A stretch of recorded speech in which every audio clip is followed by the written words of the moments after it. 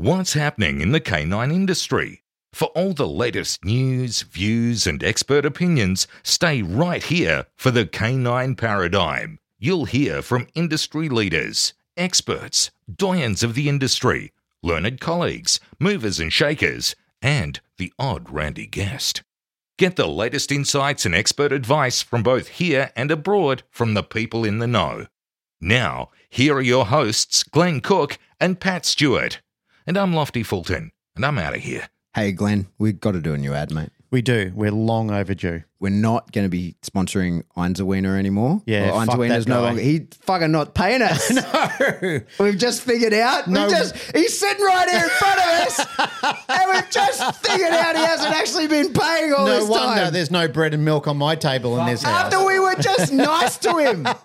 We're Fuck him. just flattering him. We were just whining and dining him, looking after him like a big fucking client we'd look after, and then we find out he hasn't Find even out paid he the hasn't bill. been He shit paying the us. bed. He's doing it right now, so we may as well tell people that if they're in Australia and you need dog gear, Don't get it from him. well, get it from him. Wait until he pays the Get bill. it from him so that he can pay us. What's your stupid website, Jason? EINZWECK.com. There you go. Get your stuff from there. Okay. All right, on to the real sponsors. Yes, the people who actually pay the bills. Canine Ceuticals. Yep. The best canine ceuticals. Premium grade, Yep. human quality. Yep. It's going gangbusters at the moment. Thank you to the community who have been supporting it. It's good shit. Dan Croft Yes, in Canada. in Canada. Yes, Toronto, Canada, I believe. Yep. Canada, yes. What are we pushing for him? He's puppy class. Puppy class, yeah. Amazing puppy classes in a great facility Barbara de Groot. from the Heart Dog Training. Barbara just loves us, and we She love just Barbara. loves us. Barbara is our sugar mama. Yeah. That literally is the thing's called, right? Yeah. The tier that she called. Yeah, okay. Yeah, the sugar mama tier. Thank you, Barbara. We Thank you, appreciate Barbara. you. We love you. Horny George Kittredge. Yes, Rowdy Hound dog boxes. Yeah. Yeah. The box is incredible. I saw it for the... Did we talk about this? Have we done an We ad have since? we Yeah. have talked about how amazing the boxes is. You and I travelled from, where did he pick us up? What airport That was was in Colorado. We drove to the Colorado. airport. He showed us the prototype. Yeah, we was talking through it. You and I were sort of thinking this is never going to take off. Yeah. And finally, he It's a real does deal. it. He pulls it off. Not only does he pull it off, it's fucking brilliant. Like it's safe. And he also does classes where he teaches people how to use them as well. Like teaches the dogs how to get up on the bike seat and then load into the box itself. And it's bloody brilliant. It's incredible. Really proud of George. Lovely guy. And I'm really happy that this is paying out for him. All right. Daniel Trapino? It's actually Tropiano. He corrected me. Okay. So anyway, Daniel Trapino, Dog Club, South Club, Australia. Yeah, It's a cool little facility he's got it's a there. great facility. Get yes. in, check it out. He does all the training. Yeah, he's decked it out. He's got it all looking schmick. It's a bit street. It's a bit edge. It's a bit kitschy. Yeah, he's got some cool artwork Yeah, and it stuff looks there. good. Check Yeah. it out for Yeah, sure. It's great. It's about time South Australia started lifting its game. Good on you, Daniel. Yeah, leading the charge down there. Well done. We got a new one. Who we got? Tailored Canines. We have too. They contacted us on Instagram, Yep. stumbled into our advertising tier, and away we go. Yep. So they're in Canada. They are. They're in Ontario. Gold, Nipopo gold people. Yeah, Gold multiplicators. I think they're a gold multiplicator. Yep. So if you're recently certified as a silver school and you're looking for somewhere to do your gold Yep. and you're around the Canada or just anywhere up that northern part of the Americas, check it out. So Tailored they Canines. do puppy, adult group classes, private and board and train programs. There you go. So Tailored thank Canines. you for jumping on and advertising with us. Hey, everyone. If you would like to be an advertiser, Don't do it. reach out to us. Shut up, you bullfed. So I know that on Patreon, and we appreciate people just putting money in there. That's wonderful. Yes. But we do have to limit how many people we have. And so get in contact with us. Make sure that we actually can serve you and that we actually, can provide you value as an advertiser. and that you align with our ethos as well. Of course. That's very important. That would be appreciated. To recap, our sponsors are, and the people we love because they give us a lot of money. Yes. Well, it's not a lot of money, but some money. Yeah. Einzelwick, he promises he's going to do it. I'm looking at him now. I'm looking at the reflection of him fixing Has it. that gone through yet? No, because It's still New South true. Wales has got shit phone service. Dan Croft, public classes, Yep. cool facility. Barbara de Groot, Amazing. Sugar mama. Love her. From the Heart Dog Training. George Kittredge, Rowdy Hound dog boxes. Daniel Tropino, Dog clubs. Troppy Daniel, Dog Club South Australia, Yeah. and new to the family, Tailored Canines. Yeah. All the way from Ontario, Canada. So we've got 2 Canadians. That'll do advertising. Yeah, That'll do. mostly from the United States, one from Oz. Well done. Well played. Thank you, sirs and madam. Check them out. They support us. You Yeah. should support them. Yep. Here's a show. There's a show now. Here's the show.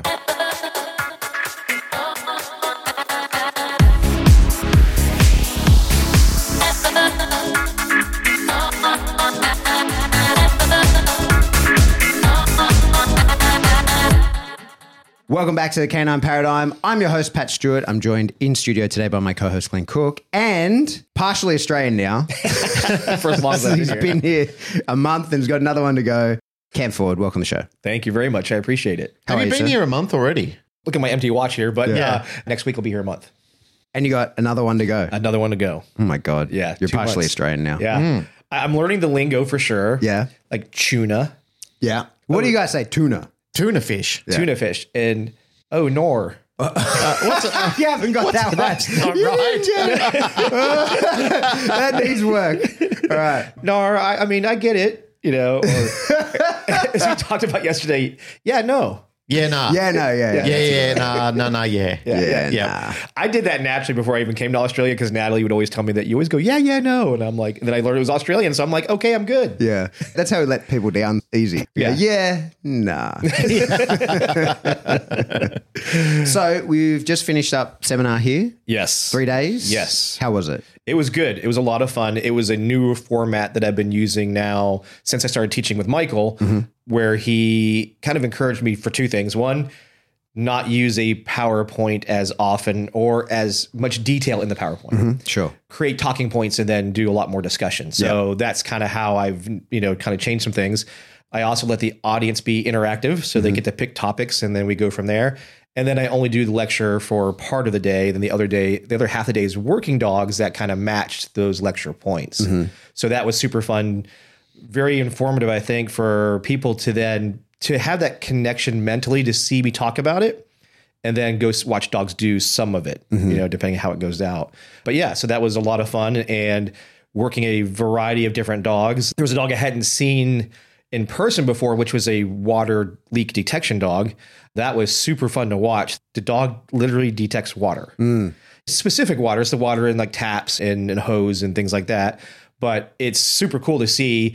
I mean, we know everything has some type of odor, but to go water, so that was super cool to watch that. And then going from the full spectrum of dogs and nose work all the way to the dogs that work prisons around here in Australia. So a lot of fun, a lot of diversity, a lot of different sharing of people having the same problems. That was the thing I shared. I didn't care if you came from sport or professional.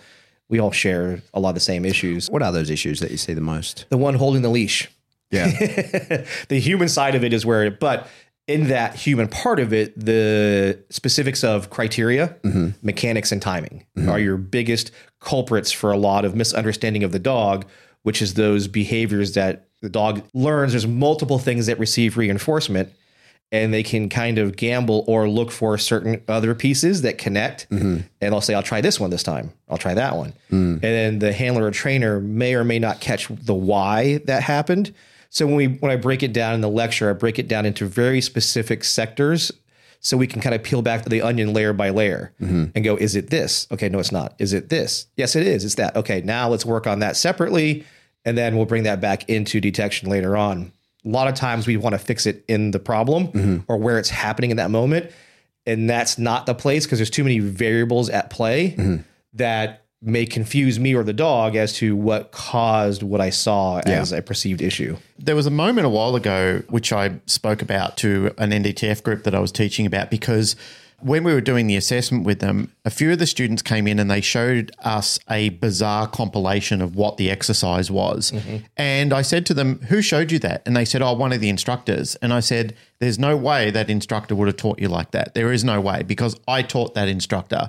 And that instructor read the book and has repeated it back to me multiple times and even shown me how to do that. There's no way that instructor could have shown that you how to do that way. I said, in fact, I'm so confident that they wouldn't have done it. I'm going to call them in the room now. I'm going to ask them the questions. I'm going to have them repeat it back to me or even show me with a dog, which I did. Called the instructor in. I said, could you please demonstrate to me how to compulsively put a dog in a drop? They showed me the exercise. I said, fantastic. Exactly. Could you please induce for me how to put a dog into a stand position? Went ahead, did the exercise textbook-like. And I said, if that instructor knows this way, how is it that three of you have got it so wrong? And I said, you're coaching each other, aren't you? And they go, yeah. we are. We've got a little Facebook group and we were starting to coach each other. And I said, the reason I know that is years ago I was at jiu-jitsu and my coach gave us an exercise to do and I didn't understand entirely what he said or the complexity of what he wanted to do. And I went ahead with my rolling partner and I started to teach him because he didn't understand it either. So I portrayed what I understood at the time. So I went ahead, did the exercise, and we were going ahead and doing it. My coach walked over and he kicked me, like he just tapped me on the bum and he goes, "Hey, what are you doing?" And I said, "What you told me to do." And he goes, "That's not what I told you to do. What I told you to do was this." He said, "You have somehow thrown in something else to it and turned it into something else." And he said, "Glenn, here's the problem with what you're going to do. This is like a virus in the room now." He said, "You and your rolling partner will do this." And he said, "The next couple that come over, you'll try and convince the person what they're doing is wrong. And so will he to the other person and so on and so on. And before you know it, what I've told you is proper jiu-jitsu. You will take it and modify it to something completely different." And I thought about that. I thought that is incredible how that actually happens and how that happens in dog training as well. Like to all of the people that we're working with and we're coaching and so forth, if they understand something in their mentality and they go away and try and communicate it with their dog, I think this is why we start to see people modulating things so frequently and getting it so wrong and having such a bad relationship with their dogs because, number one, they don't understand it to start with. They rarely reach out to try and find someone until it's all fucked up. And when it's all fucked up, then they finally think, "Oh, this is no good. The dog's no good." Or hopefully they reach out to a trainer and saying, "What am I doing wrong? I need those second set of eyes right here, right now." It's a weird phenomenon. My hope for people, as I said to the student group back then, is rather than wait too long, why not reach out early? Like if you don't understand it and it feels different or you can see other people doing it differently, why not shorten the gap and say, "This is where I need to interject. I need someone to come in and coach me right and get me right on the track now." It goes to that saying, a little knowledge is dangerous. Yeah. Yeah, for sure. The problem is, that's a bit of a knife that cuts both ways because we're always got to pass on what we have, right? Yeah. Like it's a relay race. And it's that kind of knowing like, yeah, I get it and I'm ready to teach it versus I think I get it, but you don't. That's the problem, right? Yeah. That I think. Yeah. Yeah. And it needs to be verified. There needs to be some sort of ratifying that you actually do know it. Yeah, exactly. And I feel like so long as you have access to the original source, you should use it. Yeah. Right? But eventually that access goes away. You're not on the course anymore. It's your time to teach it. You've been deemed competent, but your understanding of things has changed. It's one of the things for sure when you have a certain knowledge base, but then every time you put some new skill into there, it doesn't just plug in linearly, or you don't put it at the front, you don't put it at the end. That new skill has to find a place. And that, just like a dog pack, when you put in a new dog, it changes the structure of everything else.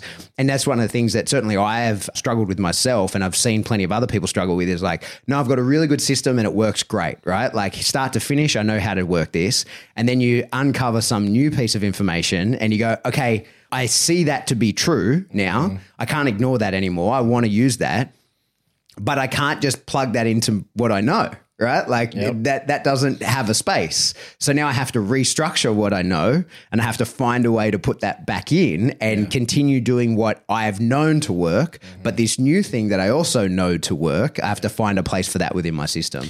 What you were saying then, don't ask me why, but for some reason at the moment I'm obsessing about becoming a helicopter pilot. I promise I won't ask why. Don't ask why. It's a long story. But The whirlybirds. yeah, but at the moment I've been catching up with a lot of study on helicopters because I'm thinking about doing it. Okay. Maybe it's a crisis, I don't know. Yeah. I'll introduce you to one of my closest friends I've been in the army with who's been in more helicopter crashes than probably anybody and has been the only survivor of multiple. Wow. And so, Way to motivate me. well, I'll just let you know. Cool. So there's two different types of training helicopters that most people train in, and one is the Robinson R22 or R44, and the other one is the Cabri G2. Okay. And one of the guys that has been training all his life in a Robinson helicopters, he flies a lot of helicopters. He's a 10-year veteran pilot. He went into the Cabri G2 and the tail rotor spins clockwise instead of anti-clockwise on the others. And when he got in it, he was having real trouble, like with the pedaling system. And the guy who was his student who mastered the G2 was teaching him this exercise. And he said, holy shit, like I'm all over the place. I feel like a student. And he said, that's because you are. In this helicopter, you are a student. And he said, oh man, the hats are totally reversed. I taught you how to fly helicopters. Now you're teaching me. And he goes, yeah, but that's how it's got to work. He said, just because you have proficiencies in this area, you no longer are now. You are the student and I am your teacher. Yeah, and, for sure. and people in this dog world struggle with that a little bit. I've seen mentors and peers of other people really struggle when their student finds something that they have proficiency in and they have excelled in there, and the old teacher somehow feels like that is a threat to me to have that happen. And it's not. It's adding knowledge to somebody who's gone out on a different tangent, found a new set of skills, and is willing to give them or trade them to you or sell them to you or whatever that is. But there is a lot of resistance sometimes when people do that. And even students are resistant to that, which I think is going to lead us into the topic that we want to talk about today. Glenn and I were having that conversation about how everybody, it doesn't matter the discipline that you do, from pet training obedience to IPO, Schutzhund, ring, add whatever you want. We have respect, basically, but a high level of loyalty to who our kind of initial trainer was in many cases. And it's because it's kind of like it was the inception of our way into the dog world.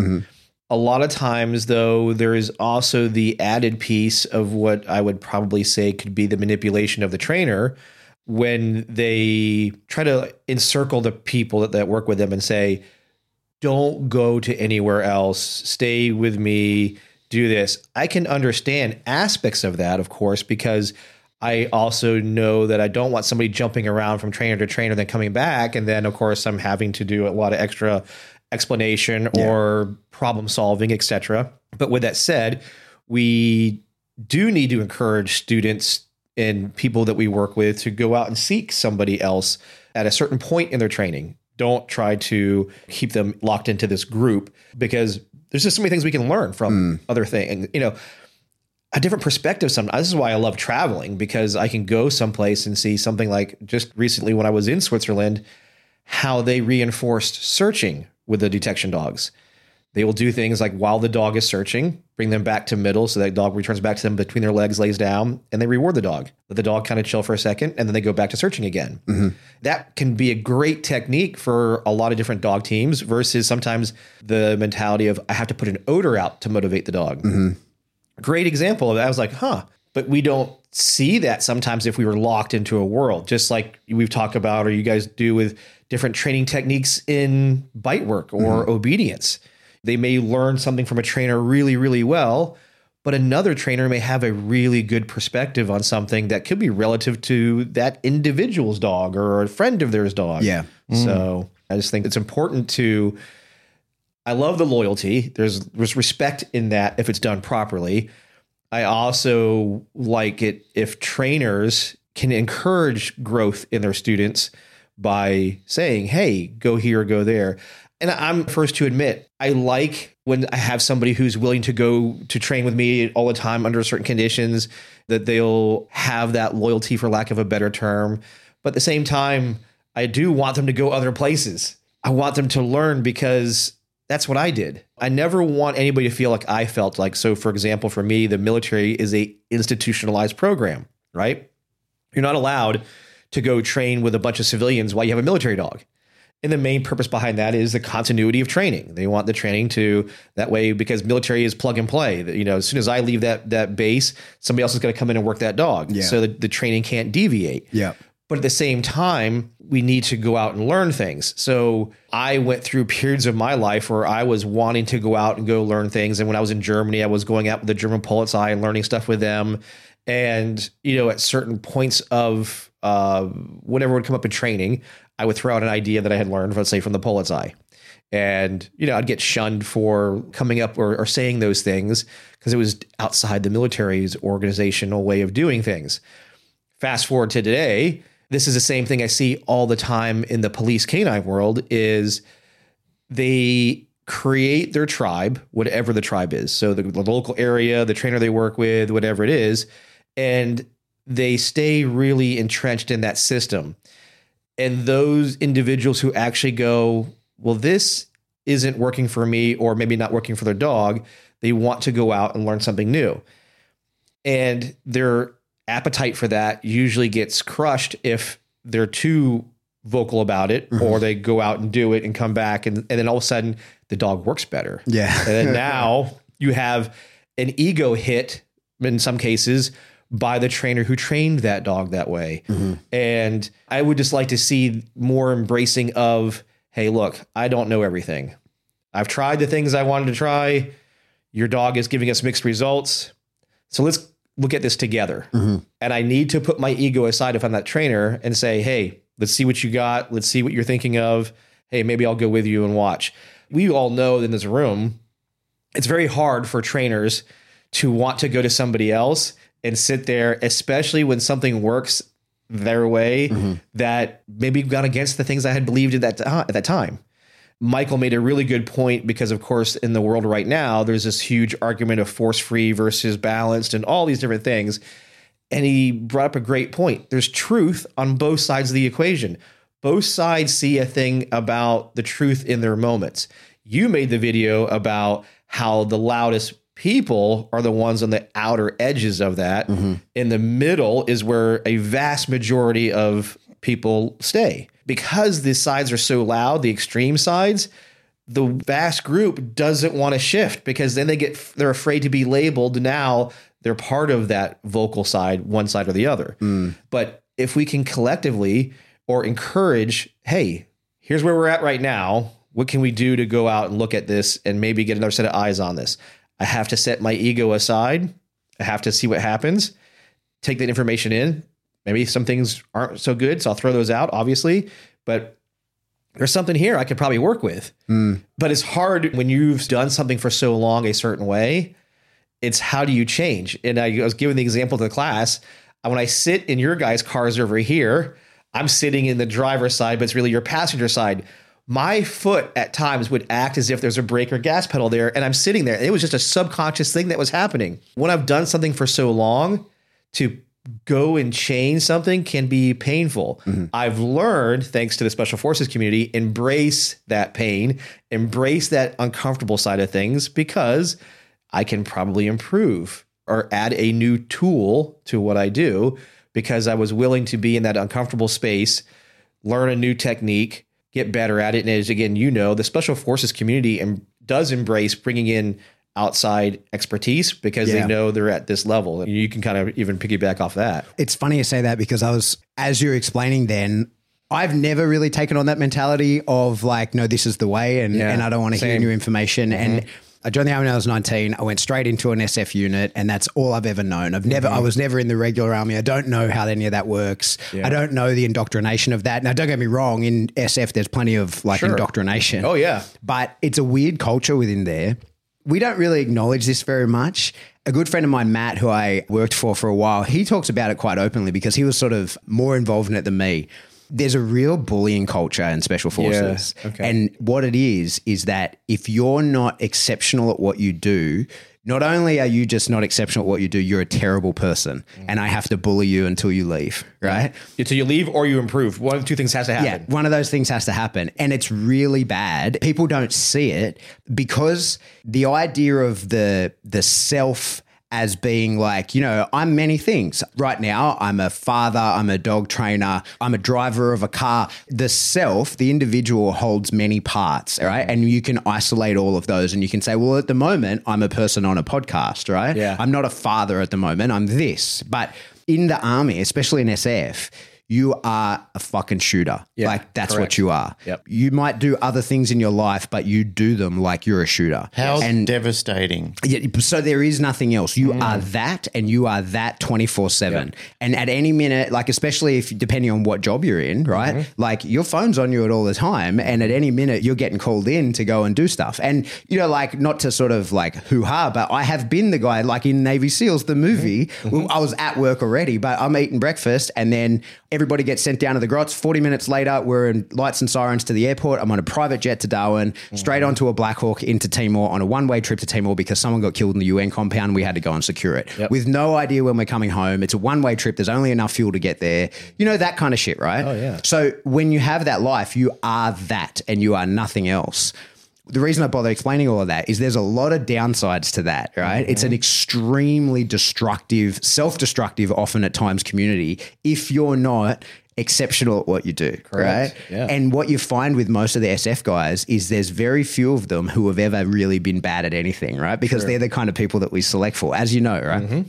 And so the pro of all of this is the adaptation is lightning fast. Yes. And what happens is the moment you identify there's a hole in my system, you need that plugged right away for multiple reasons. I'm a person that needs to do that, but also I cannot be found out, right? Like if I'm not good at this because the fucking, the eyes will turn in on me and I will be bullied until I fix this or until I decide, fuck this, I can't handle it anymore and I'll leave because everyone's life depends on everybody else being competent at what they do. Like, and competent doesn't cut it, right? Like you need to be exceptional. And I need to know beyond a shadow of a doubt that if you say to me, this is the task I'm going to do, never do I need to check, right? Like that's what it needs to be is like, I can count on it. And what gets drilled into you, you know, army wide is that like on a fire mission, if you're going to fire that mortar at 5 o'clock and I know there's a 30-second time of flight, I'm taking off ready to be on target with anticipation that you have fired that mortar. Cause I don't know. I know it needs to be in the air and I'm taking off and I can't check on you. I can't do any of that. So that's the kind of like,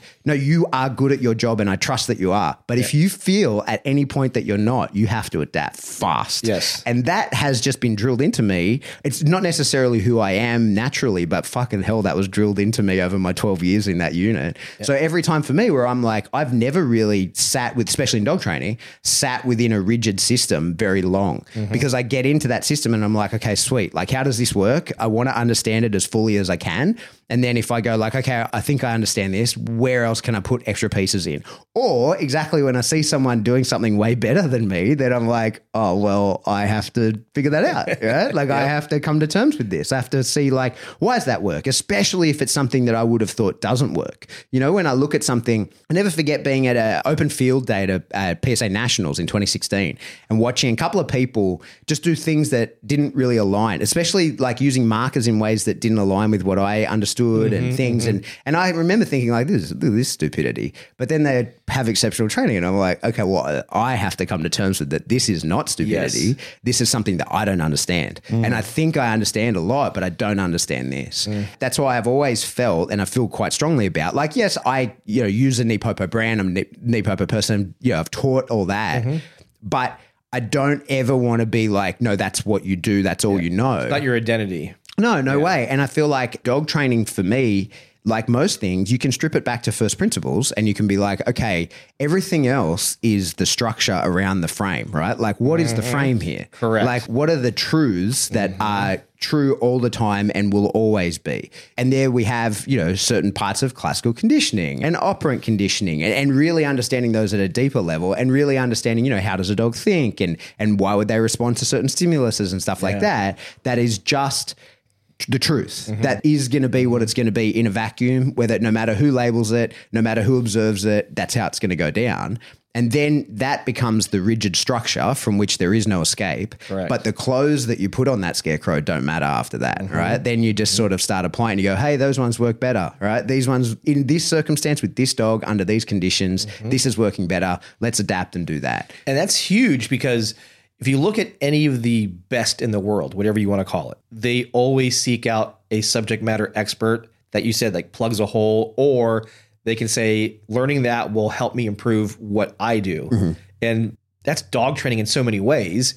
You started your journey here and you got to a point and either the dog or you or the whole thing together reached a point where there had to have a change or there's a hole, and what you currently did doesn't fix that. But by being able to reach out and look around and find something, a technique that could add to your skill set or improve where you're currently at, should be encouraged, not discouraged. Discouraging things for the sake of we've always done it that way, or discouraging things because it's a hit to the ego of who you might train or work with, is the part that's the most frustrating for me. And, I look at things like programs that are hypocritical about stuff like, oh, this is for the dog. But yet the system is so rigid, they're not adjusting for the other dogs. So how is this for the dog in one case? We built this whole program for dogs or betterment of dogs.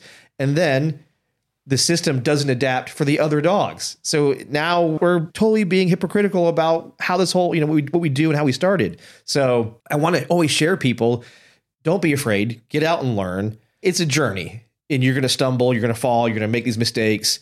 You will be shunned by others who are extremely loyal to the system or your former mentor, trainer, whatever you want to do.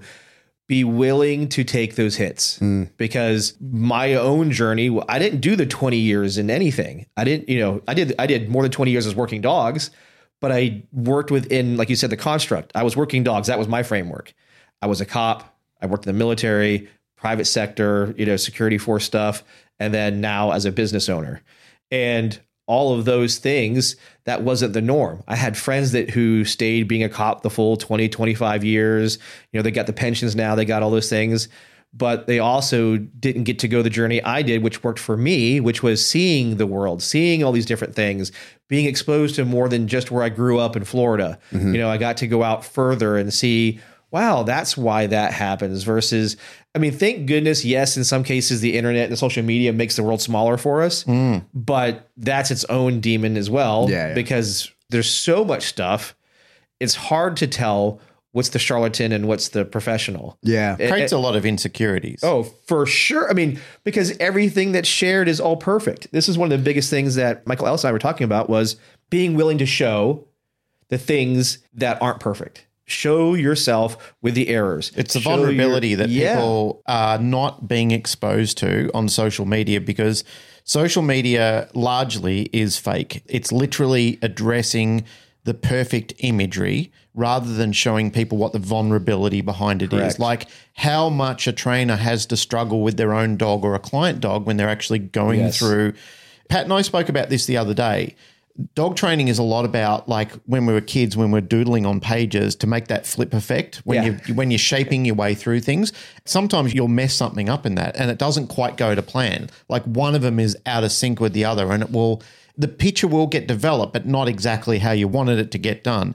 And sometimes that happens in training. And I think what I've really appreciated from some of the best people I've learned from in any discipline, dog training, whatever it is, the people show me what happens when a mistake happens and I get to see the imperfections and I understand that person's not perfect. They're not trying to be perfect. What they are trying to do is develop better techniques of communication and for themselves and understanding and packaging it around a beautiful comprehension for all that are involved in it. And when that doesn't happen, that is a lie. That is a very big mistruth. And what you start to see a lot on social media and the preachings that are going on is a lot of confident incompetence. People that are very insecure in themselves and the way that they portray what they're trying to do is more about a lot of insecurities coming into it. And there's a ton. It's really disappointing. Yeah, it's for sure.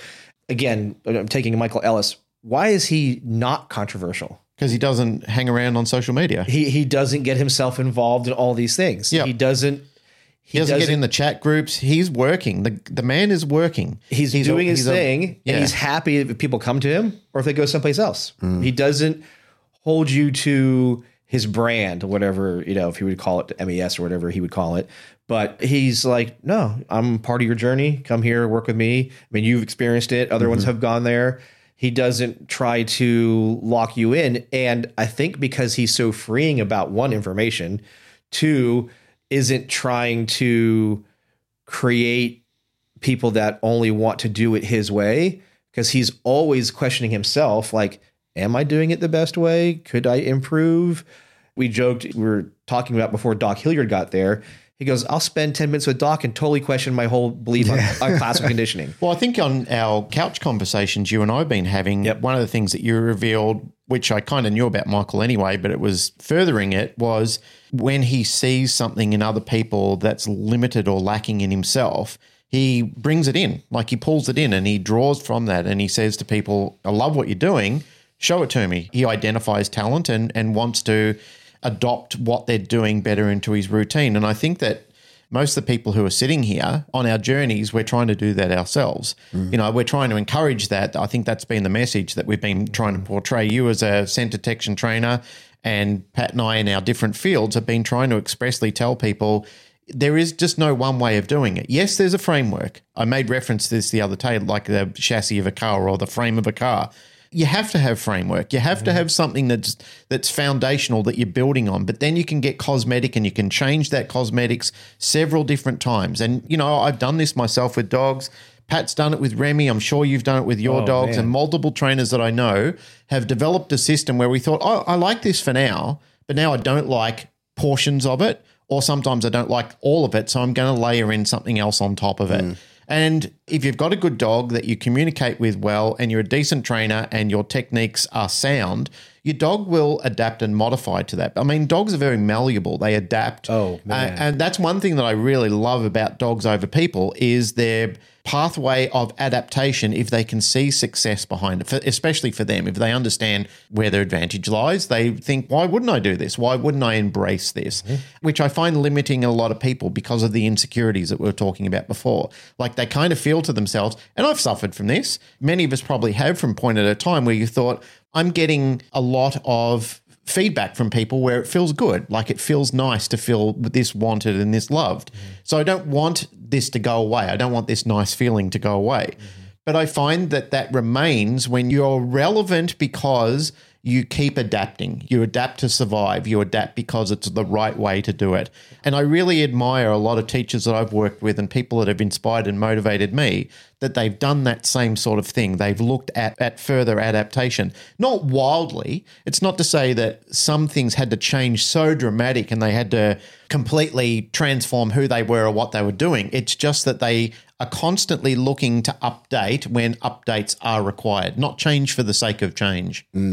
One of the things I'm willing to do is there may be something that, hey, it's not my preferred way of training X, Y, or Z, whatever it is. But if I see that it could work for the dog, I'll do it. I use your quote all the time, as little as possible, but as much as necessary, because that is what is needed in that moment. If I want the dog to be successful, I may have to adjust and do it this way for whatever the period of time is to get to that goal. And what I love about dogs, which makes me always so passionate about them, is how forgiving they are of us. Yep. All of our shortcomings, all of our horrible communication, all of our emotions, all of these things that they take in that we don't even really pay attention to, like not even 70% of it probably. And they still get it. They still work their way through it. They still learn despite all these horrible things that we do as far as like our communication timing. And if you look back in the past, I know I can reflect this way. The way I trained dogs when I first started, I just did what was taught to me. And it was heavier compulsion, harder corrections, make the dog do the thing. If I could take that time machine back, and I could take back those things, I absolutely would. But I also look at that as a valuable lesson to me to never forget that feeling, those experiences, so that way I don't even think about going that way again. I don't ever think about how just the military system back in the days was so archaic and how they communicated to dogs. Thank God these days those things don't really exist anymore. There was the video, I forget who I was talking to. I think it was Alex, actually. That movie, Buck. Yep. And how Buck Brenneman talks about, he's a horse trainer, and he talks about the initial ways horses were trained and how like brutal it was as far as their version of compulsion and things like that.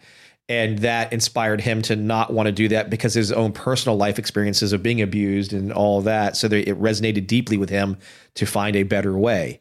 I was lucky in life. I didn't go through lots of abuse and stuff like that, but I definitely felt that even throughout my career, there's a better way to do this than what we were doing. There's a better way to communicate than what we were doing.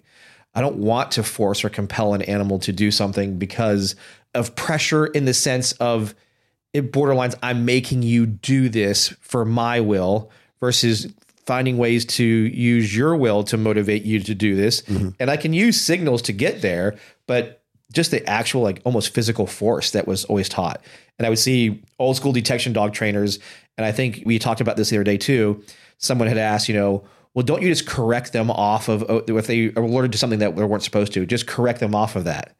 I'm like, no, that's the last thing I would ever go do unless there was something in the dog's safety I had to stop it from doing that. But I can recreate and go down to a very basic training setup and start communicating.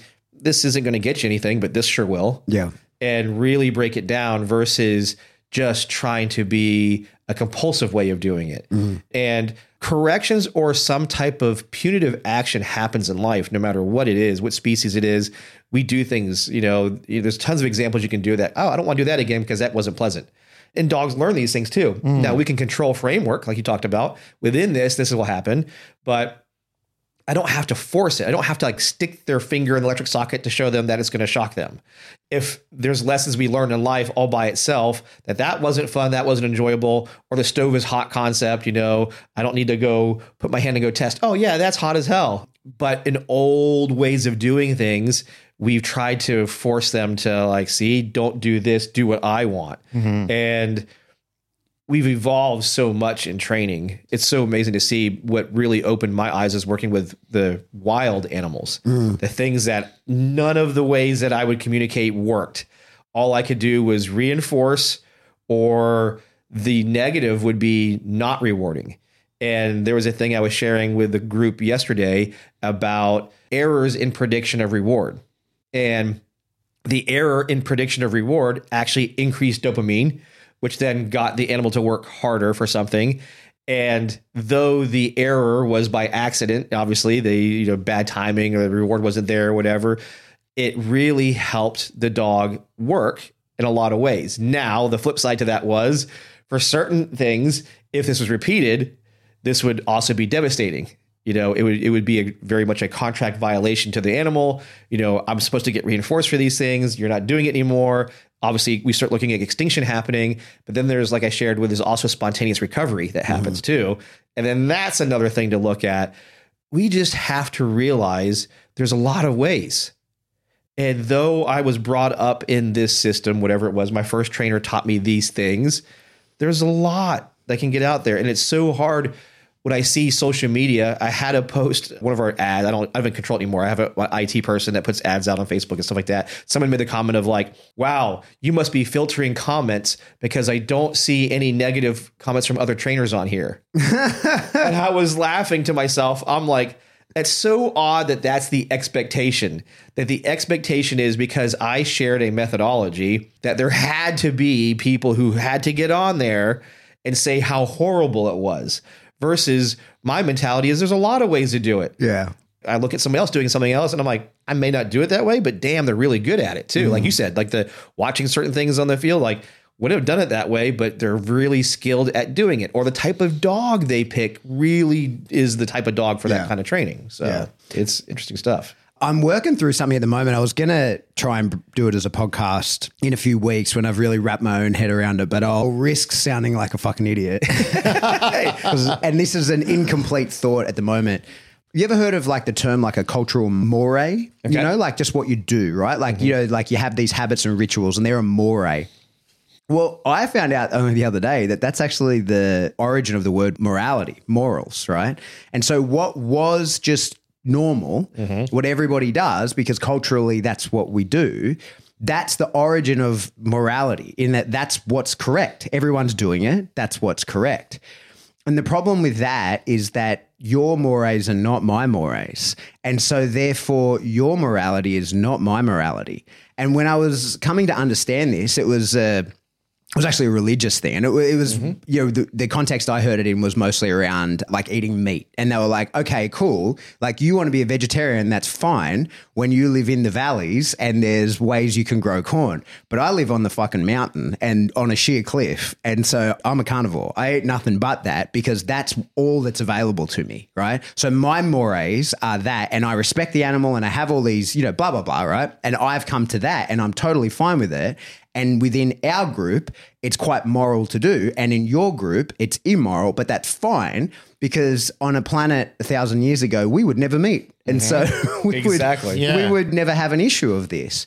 And so I think now, especially in dog training, we're so interconnected that applying your morality to somebody else's morality and what they do It's just not possible. Yeah. And so what I was listening to was then sort of implying that really what we need to do is go to like a more consciousness of like, hey, are you aware of what you're doing? Have you made choices towards this? And that's what like really inspired me to think of this in terms of dog training, is that we have so many disciplines in dog training, right?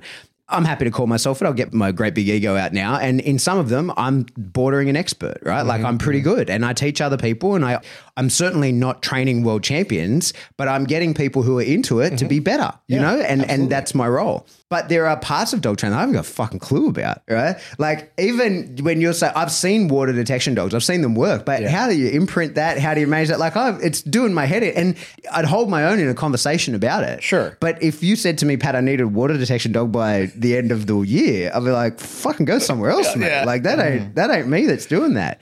And similarly, there's so many aspects of dog training. There is the detection piece. And one of the reasons I'm sure I told you in the past, one of the reasons I try and stay out of the detection piece, because I fucking got blown up by an ID that it would have been nice to know was there. Now, I'm not blaming the dog and I'm not blaming the handler, none of that, but I don't like that stress upon me. Yeah. And so I would rather teach, like if I'm going to work in the working dog space, I'd rather teach dogs that bite. And then if it turns out that I'm not very good at that, if for whatever reason there's a hole in my game, the handler can pull out their gun and shoot someone. You prefer the certainty aspect. In detection is probabilities. Well, yeah, it's that, but it's for me, it's like I've been at the pointy end of the failure. Yeah. So anyway, that's another topic. But dog training space is so enormous. Now, if you said to me, Pat, I've got this sweet ass border collie, best bloodlines ever, but we need you to teach it to get these 5,000 sheep into the thing over there, I'll be like, I haven't got a fucking clue. Yeah, like I'm going to stand here and cause heaps of problems. I'm not going to help in this situation. I'm going to walk around with a rake in my hand and not know what to do. Yeah, this is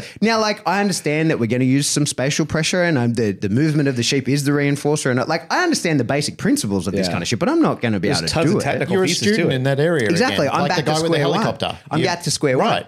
But the expert in that discipline has no business telling me how I should be doing the things that I'm an expert in. Yeah. And similarly, I don't expect to tell him, because his mores are not my mores, and therefore his morals are not my morals. Yeah. And what is appropriate, like exactly, you say get at the rake out, right? Now, like I've seen for people who don't know, that's a big part of that sort of thing is use spatial pressure of the rake, right? Now, you imagine that you're teaching dogs to do just protection work and you get the rake out and you're like, and people will be like, what the fuck are you doing? Yes. This makes zero sense. But that's week one, day one for them. In the herding space. Yeah, mustering herding, right? But for us, that's ridiculous. But maybe there is some sweet aspect to it that I've never figured out. What if you're doing a Mondio scene and you're all dressed as farmers? but I say to people, body block. You know what I mean? Like we use spatial pressure. We do the same thing. But as the handler, there are I'll say to similarities. There are convergences where we can be fields apart, but there'll be areas where we converge and then we separate again. Exactly. Which is why we relate to it. Yes. But then all of a sudden, it's only, like you said, at the surface level, these things are the same. Yeah. Spatial pressure exists in all these different worlds. And there are principles of training that we use which are very, very similar. Exactly. So that's what you really have to understand. And then, when you get into the what's right and what's wrong, one of the things that's still fucking amazing to me is that humans just love to divide, right? Like, so probably when there were two, there was a man and a woman and they were like, fuck you, you're the opposite to me. Yeah. And then as we moved around the planet, we started looking a bit different. And so then people were like, well, you look differently to me. So there's a place we can divide. Eventually someone was born with blue eyes. So then, okay, sweet. Now we can start dividing down those lines. And we just love to divide and divide. One of the things that I laugh about all the time is in the dog training space where we then go, okay, well, we as balanced trainers have fought for the right to have a voice and to maintain because we think it's right and all of this, but not you, Cam. I don't like the way you do. I don't like the way you use an e-collar. Yeah. Right. Yeah. Even though I don't see any negative fallout of it. Right. I just don't like the way you did it. I just don't like you and the way you do it. Right. So the way that we just want to divide and divide and divide is just ridiculous. But you shared something because we're both into photography and videography, and you shared it on a post. I was already seeing it, and I was thinking the same thing that you said. So in the world of cameras, it's pretty much Sony versus Canon. Yeah. That's your big two right there. Hey, how dare you exclude Nikon? I know, but they're just the smaller guy in the group, so they just don't get brought into the conversations often. But what was so funny was people got so passionate about, oh, you're a Sony user or you're a Canon user. Oh my gosh. I don't even know if I can talk to you right now because you don't even know the equipment. Yeah. I died laughing because I'm like, we can't help ourselves. Yeah. We have to tribe. Yeah. We have to say, like you said, this is our moray. This is what I am. Personally, I've just disliked that so much. I want to have the ability to look at these things and see it, try it, and decide for myself what I like or don't like, because it works for me or my objectives or goals in my life. Yeah. And or my dog's life in this case. But I think, I don't want to put words in your mouth, I'll speak for myself, but I think my natural inclination is to tribe down. That's what I want to do. Sure. I want to be like, no, that's incorrect. I don't do that. Right. But there's a default for me. Yeah, you're right. Yeah, like I have to remember, oh no, don't be a dick, right? Yeah, like fucking actually look at this, see what the outcomes are here. And this is one of the things, especially when we then, when we're all dog trainers, but we can tribe down into so many different things. And the most obvious is that we can be balance trainers and we can be force-free trainers, right? But then even within them, we can separate and separate and separate. And sometimes after many separations, I have more in common with the people that are in a totally different tribe than the ones that I'm being told are in my tribe, right? Yeah. And as I sort of put all that together, it's those mores of, this is just how you do it, and it feels right to you. And in your context and in your world, that's totally fine. Like, you probably are correct, but I'm not in your context. I'm not in your world. And so what I need you to do is understand of me that I have thought this through. Right? Like, and I think that's what we as dog trainers have to do, or anyone doing anything, is look at it and go, hey man, like, I'm not doing this blindly, right? I have a technique for this. And in this moment, I'm about to use a lot of pressure on this dog, and it's not going to look like the dog enjoys it. But I'm not doing that for lack of not knowing another way, right? If there were another way, I'd be into it. And yes, you might tell me that the correct way is no pressure and to go back around. And I've done that. But what you don't know is I'm on the clock, right? This dog's got 6 weeks to get this, or else he's, getting whatever. We can create all of it. I've got a pity that I'm working with at the moment that's extreme, like one of those. This is sort of an insight into how extreme the dog is that I had the dog on a back tie. I've been working it for about 45 minutes. And so I clean the facility, all of that, sweep and like vacuum and mop at the end of the day. My 9-year-old Springer, who's like totally house trained and has never pissed in this place, when she smelt where this dog was on the back tie, immediately pissed where he was. Wow. Just of like, you are a being, and if you ever come back, I need you to know that I was here and that I'm available, because she's a mad floozy, right? I don't know that you get that, like the context behind that, right? Like, so the dog's off tap. It's an extreme dog, and I've got to teach it how to out, right? Because it's 2.5 years old and it's now pigs and people, but never been taught him out. So I'm loving this process. But I can tell you, me and that dog are having polite conversations, because no amount of pressure is going to make it any faster, right? Like, there's no amount of pressure. Anytime I put any pressure on that dog in regards to the outing, any chance of it completely disappears. I'm as close to a force-free trainer as possible. But the dog's still wearing his prong collar because he knows other things along the way. And along the way, I'm going to hold him accountable to those things. So in the moment, I'm a totally force-free trainer, and we're going down the path of, I'm getting this dog sick of having the ball. That's the plan, is I'm getting to the point where the dog's like, fuck, I don't want this thing anymore. And I'm trading it for water, right? I'm not withholding the water, but the water's here. Like, if you're going to drink, you're going to have to let go of this. I'm not choking you off. You're going to have to make that choice, and you can have it straight back immediately after. But there's periods where I'm going to ask him to sit, and there's periods where I'm going to ask him to do other things that he knows how to do. And so therefore we have the tools on to facilitate that. So I'm not one and I'm not the other. You know what I mean? I'm not a person that's going to use a bunch of compulsion on this dog. I'm not a person that's going to be completely force free. I'm a person that's going to look at it, and with the skills that I have, and I'm certainly not saying I'm the best person to teach this dog an out. I'm not the best person in the world to do that, but I'm the one that we have access to. Sure. Yeah. Right? And these things have made me, even just the other night, I was just self-reflecting, going, okay, being a voice even for the ideas of going out and doing something different, or being the voice at times where my emotion of calling out the hypocrisy of something can feel good internally, like, yes, you guys are being hypocritical or this, that, or the other. Then I had to self-reflect and go, but when I do that, am I causing more of a problem? Am I driving that trench deeper because maybe I'm saying things that everybody else was thinking, but they didn't want to say it, but I said it, and then it builds the resolve even further to one side or the other. And that's the tough part. That's like we talked about, where Michael stays out of the fray. He really rarely gets involved, and just kind of, by being almost just like, I'm just doing this. This is the things I do. If you're willing to learn from him, learn from him. If not, no skin off his back. And for me, I don't know if it's because of the cop military upbringing, where you feel internally there's this stand up for the people who are being held back or whatever. I think for me, that's kind of a lot of times I feel that and I want to protect that or stand up for them and give them a voice because I was in a position because now I can kind of thing. But then I have to look at it and go, but just because I can doesn't mean I should. And that's been an internal struggle for me as a trainer, and then growing social media and having a voice. I'm not comfortable with the spotlight, to be honest. It's not something I seek. I don't want it. Business wise, you have to have it these days. You have to put your stuff out there. You have to put yourself out there. So despite it being super uncomfortable for me, I do it because it's the way I have to. And I embrace it. I think it's Mike Tyson that said, do what you hate, but do it like you love it.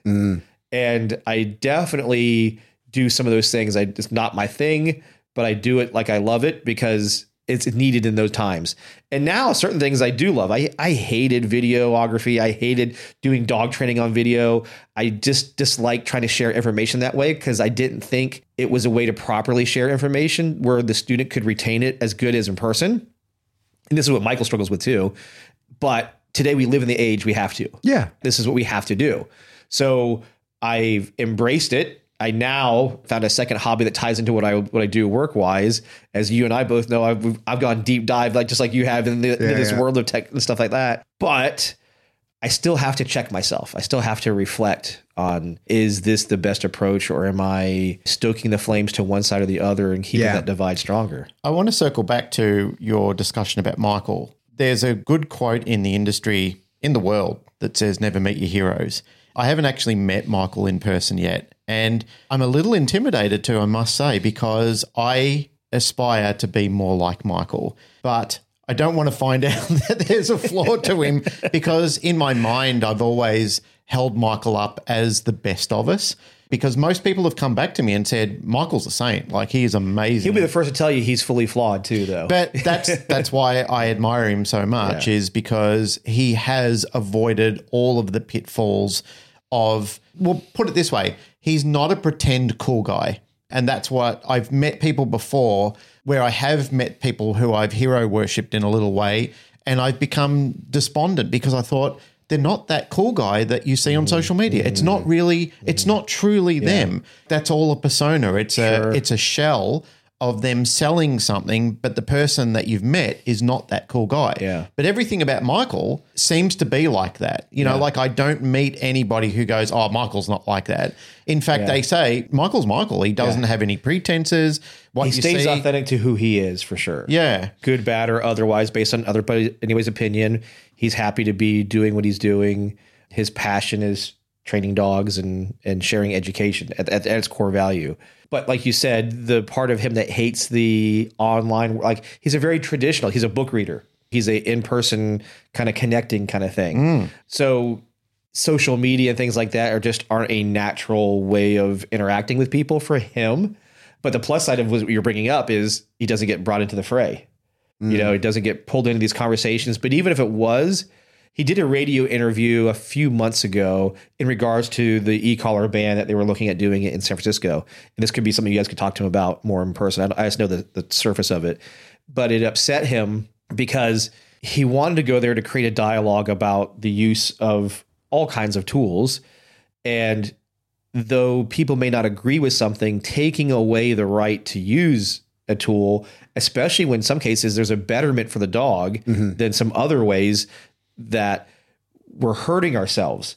But it turned into this huge fight. Yeah. I mean, I literally saw it bothered him greatly that it made the divide stronger. Yeah. So that's just kind of how he is. You said something a while ago on a much earlier episode we did where you were talking about this, the divide, where you used your example of being in the special forces, where you said you can be in a room full of alpha males who eat with each other, sleep with each other, will have each other's back, but you call them Team A and Team B and they'll try and kill each other. Yeah. Oh, for and sure. that resonated with me. Like, I still use that as a reference point when I'm talking to people about how divide can be created so easy. Yeah. I've always known it. You know, I know people get like that, but I realized you're 100% right. As soon as you call somebody Team A and Team B, you're the opposition. And I see it happen at work as well. Yep. Even between the different resorts. It's not that there is an unfriendliness or an unwillingness to cooperate. It's just that you're now in competition to each other because this resort's got to be viably beneficial, as does this one, as does that one.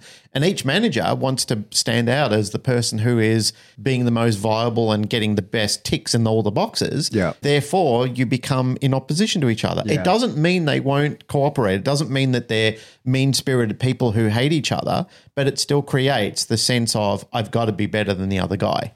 We're hitting so many topics that are deeply personal, and I'm trying to relate it to the dog training component. But, as you know, Glenn, I've done a lot of work on myself since leading the army. Indeed.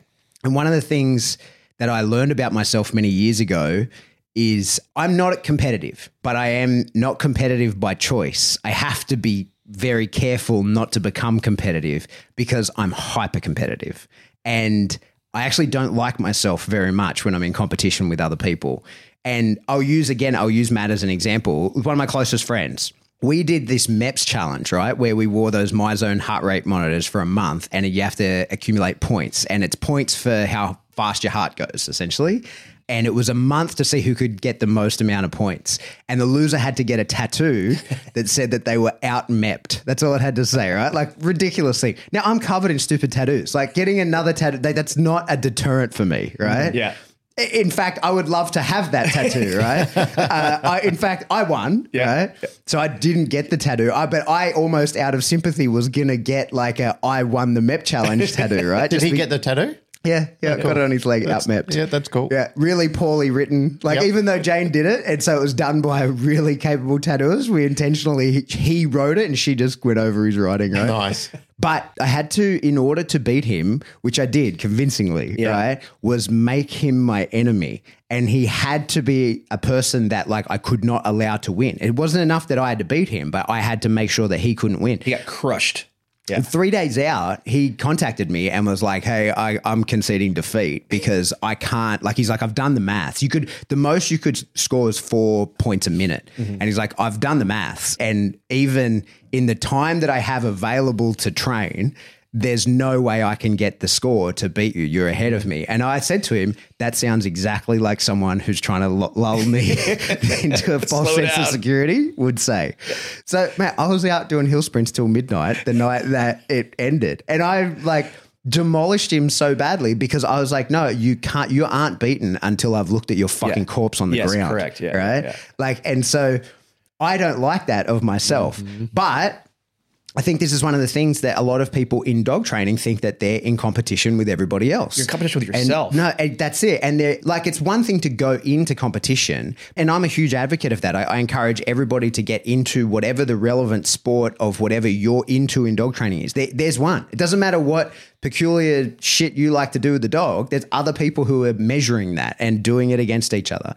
And I do encourage everybody to go into competition, not necessarily to compete against others, but to meet an objective standard, to have somebody else with a clipboard. To validate what you've done training-wise exactly. or what you've gone through. Exactly. But to have somebody with a clipboard look at your training and go, you did good or you did bad, right? Mm-hmm. You don't have to worry about whether you beat someone else or not. But this is one of the things, again, to sort of go back to Army days. I'm a terrible swimmer. I fucking hate swimming. I hate it. I was a commando. That's an amphibious special forces operator. And so I used to train heaps of swimming. I would swim all the time.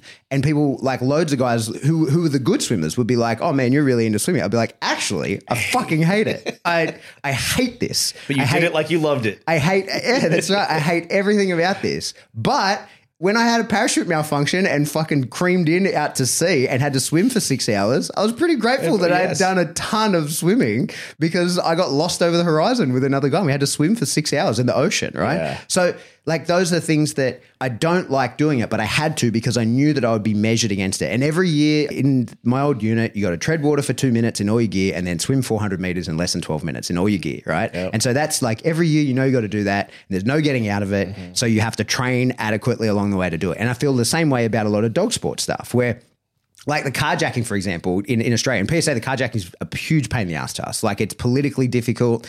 A lot of people say, I don't want a civil dog, right? I don't want a dog that bites hidden sleeves. I want a sport dog. It's like, fair enough, I understand all that, but it's part of the game. And there's actually a very strong reason for it because it's the nerves of the dog. Now, whether you want a civil dog or not, getting a dog in a car and getting it to defend it against someone in a hidden sleeve, that is much harder than you'd think. And lots of people are like, no, but I don't want to do it. I'm like, I get it. But what that is going to do is make sure that your dog is of a certain nerve strength so that later when he faces other difficulties, we know that he's not getting run off the field because he handled that carjacking, right? So like you have to understand that's why it's an objective test of the nerve of the dog. Whether you like the actual test and how it goes down and how difficult that is for politically and showing and training and all of that, that's the point. The point is that it's actually testing a thing that we haven't yet figured out a better way to test, right? Yeah. And do it in a completely controlled and safe environment where nobody can get hurt, the dog can't get damaged, everything's okay, and we can test the thing we need to test.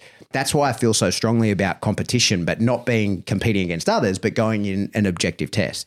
But what I think is so many people in the dog training space think that they're in competition with other people. Oh, yeah. And you're just not. Like, you're just not. As a pet dog trainer, there is no shortage of people fucking up their pet dogs, right? Yeah. There's no shortage of people who are breeding shitty dogs that have got wafer thin nerves and are going to cause problems in people's household, right? Like, Always. You'll never be out of business. There's always no be something shortage of there. that. Yeah. And even in the working dog space, what you see is the people who are concerned about the level of competition of others are the ones that are struggling for work. It's the people who are like, no, there's heaps of work. There's work for everybody everywhere. Yeah. And when someone says, I've only got enough money to go to one seminar, should I go to camps? Yes. Yeah. Don't save it up in case I do one. That's ridiculous. Yeah. That'll happen at another time and you'll save more money at another time. Yes, go see him. Yeah. Like that famine mindset of like, no, I need it for me. That is the original source fire that leads to then don't look at his system. Because if his system turns out to be better, then what actually drove that thought is that, but I need your work. I need you now, whether that's financial, whether I need you to pay me, whether I need you to adore me, whether I need you to be a number in my cult, like whatever the fucking thing is, that's the fire that drives me to say, don't do it, is that it's an insecurity in that, like, I need you here. And it's a human condition. And like I say, I'm not immune to any of this. I have to fucking work all the time to overcome it, but I do that work, right? Like, and I've put in the introspection to understand that's who I am. That's who I am. But when I let my ego run, it fucking runs, let me tell you. And I have to be constantly winding it back. You hit exactly what I even had to do it recently for myself, because just like you, I'm not just competitive. I'm fucking crazy competitive internally. And on social media, I have to turn off certain feeds because all it does is stoke me to get even more or to do more or to bring up a certain point. Or I'm like, it derails you. It doesn't inspire you. I'm like, it's derailing you second. from your prophecy. Yeah. Because I know I'm in competition with myself. I want to improve myself every day or improve how I am as an instructor or how I work my dogs. And when I would see whatever on social media, I could put it in anything, but it was certain things that would tick me. I'd be like, I want to talk about that, or I want to share a different point of view to that. So then my brain starts going, well, I want to, and I'm like, wait a second, that's taking me off of what I was already doing, which is the message I had. But I'm just like everybody else. I'm just as human. I'm just as flawed. I have passion, and that passion can be my enemy sometimes because of how I feel about something. So I have to check myself. Like you said, I got to slow it down, keep focusing on what I'm doing, how I'm teaching, the people I'm engaged with when I go teach and work with their dogs. And one of the most freeing things for me personally as a dog handler, going out there searching for, in this case, in my world, was either bombs, drugs, or guns and things like that. My first, I don't know how many, let's just say 15 years of my life was like, I have to beat the bad guy. I have to beat the bad guy. I have to read any little thing in my dog so I can call the alert and get in and get the drugs out or do whatever. Then I realized I'm never going to beat the drug game. It's never going to go away. Yeah. And then added the political climate. They let him out anyway. Yeah. And then I realized, and it took a spaniel to get me there, is what it was. Because I was with Malinois, because just Malinois just also drive you to be like, I'm as intense as my dog is sometimes. I went and I got this little spaniel, and this spaniel was getting it, but also making errors. And then I was like, what the fuck do I care? He's going to miss it sometimes. Oh, well, it'll be here the next week from now. And I just learned to love working him. Yeah. And whether we found the thing or not, I didn't care. I get to work with a dog, which is what I love doing. I get to watch him do great. I also get to watch him shit the bed, usually because of what I did. And I went, this is fun. And I could never look at him and be mad, as opposed to a Malinois where I would get like more passionate. Like, you know, I don't know. It's just that feeding off of each other. Those dogs do. Where the Spaniel's like wagging his tail, looking at you all stupidly. And you're like, fuck, I just love you.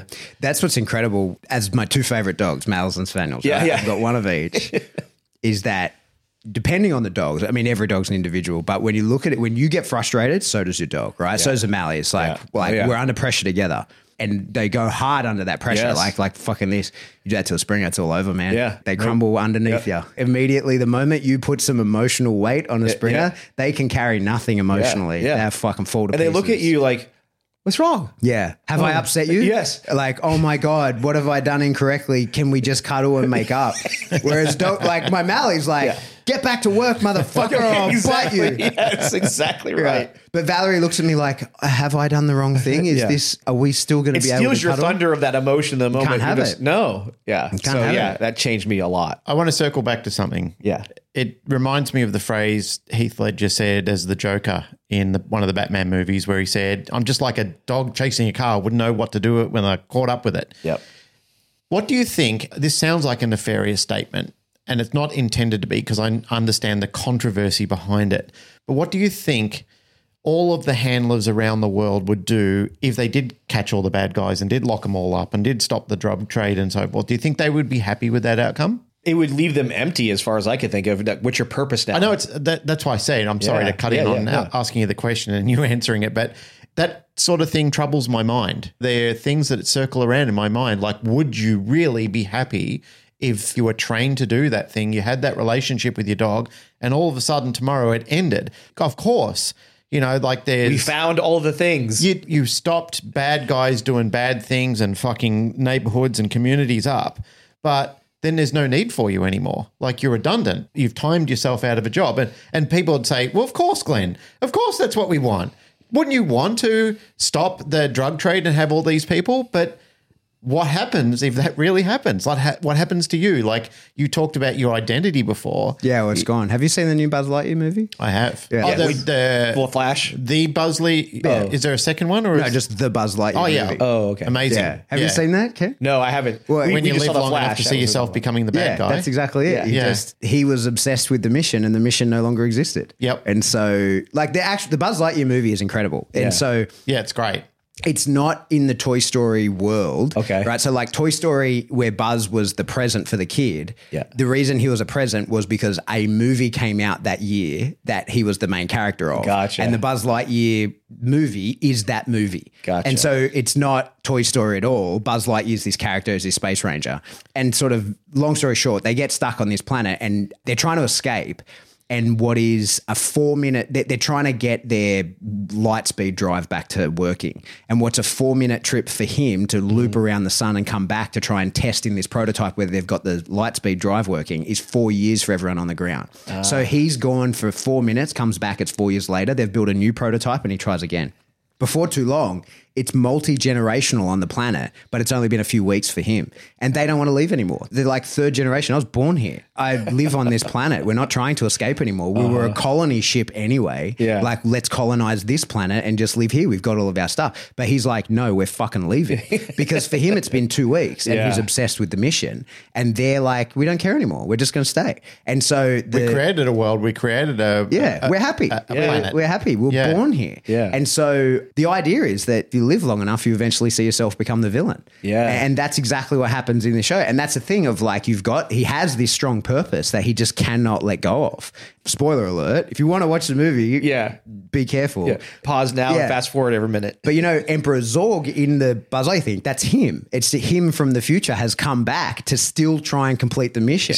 It's him having to even then literally fight himself, but a version of him from the future that is still trying to get everybody off the planet when nobody wants to leave the planet. Yeah. And that's the whole point, is that eventually if you can't change, you get left behind and you'll be the villain that you were fighting. Yeah. And we see that in training. We see that in the dog space, is that people who were once the difference, they were the light, they were the change, are no longer that. And they're the antagonist now. Yeah, they're stuck. And I think that we see that especially with, a lot of people who, in the force-free community, who were the necessary change, who were the evidence that it works. Yeah. When people were just cranking dogs into the ground, there were people who were like, no, you can fucking do this. Well, look, here's the evidence, it works. But now they're like, but this is the only way. And there's people like us who have come in and are like, oh, actually, I don't prescribe to either of you as gods. Yeah. Like, I don't see either of you as being the source of all knowledge. Yeah. I really like the way you do some stuff, and I really like the way that you do some stuff, and I'm going to pick and choose which ones work for me and which ones work for the dogs in front of me,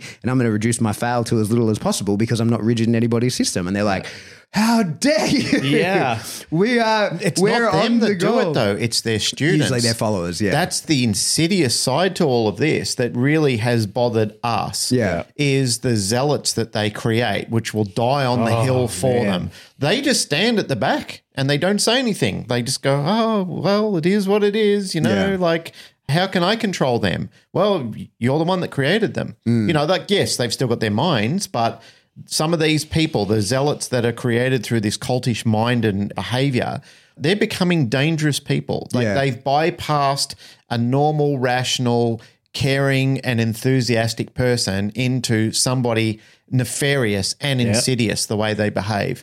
That's a really upsetting thing, I think, for many of us in this industry about how much of a savaging you can get from those people who feel that they're speaking on behalf of that actual person. It's terrible.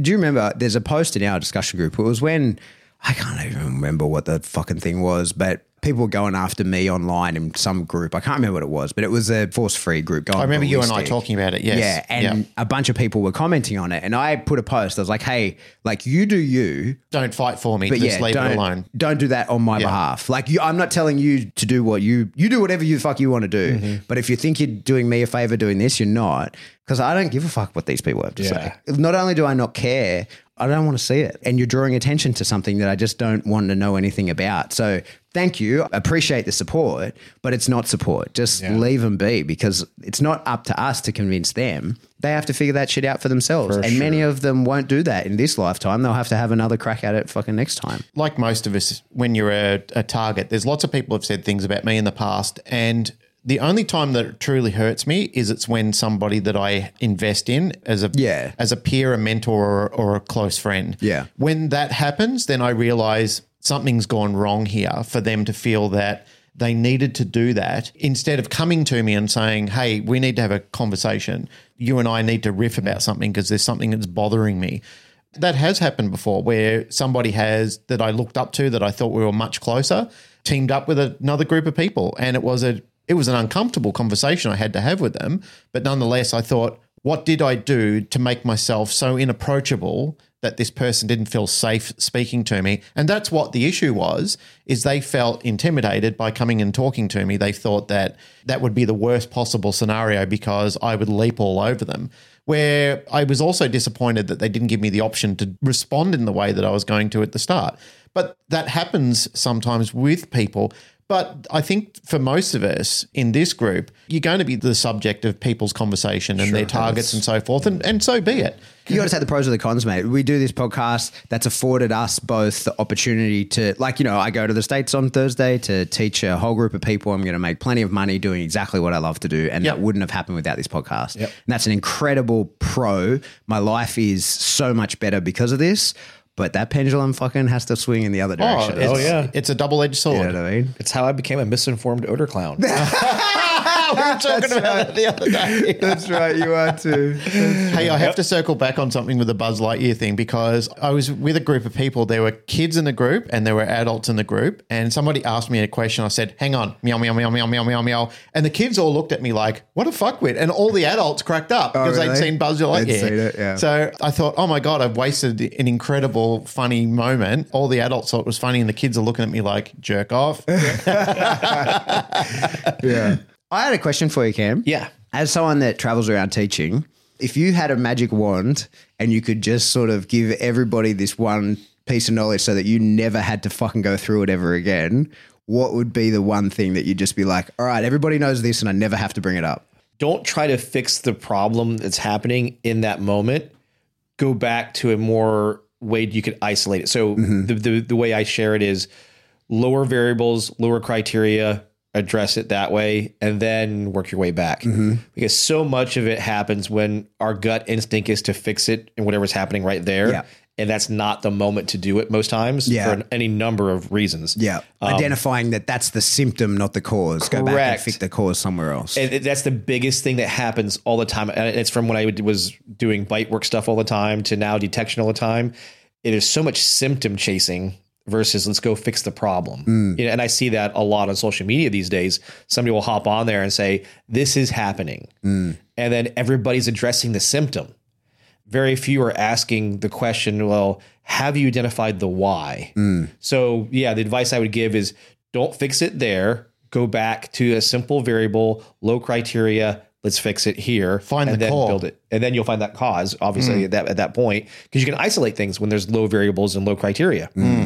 Only a few things to do. And then go, oh, there it is. The problem's way more identifiable that way. Now, this is where we get paid to travel around and do things, is to start helping people how to address that problem. And that now we're giving ideas and trying things at that point, because every dog's so unique and different that we have to understand that this thing I may pick works for this dog, but the very next dog I work with that shows a very similar issue, that technique may not work with them. So that's a big one for me, is bringing it down, taking it simple, and diagnosing, and then going forward. I share now all the time, instead of being a canine trainer, master trainer, scientist, I love sharing the idea of being an engineer. An engineer looks at things critically, embraces failure. I want to fail as many different ways until I can figure out the thing that works. And it was funny. I stole it from watching Mark Rober, the guy that. I love Mark Rober. Yeah, we watched him at home. We're actually maybe doing something with him here soon. No shit. Oh yeah, we're hoping. But so I took the engineer mentality. I started sharing that. This was probably like a year ago.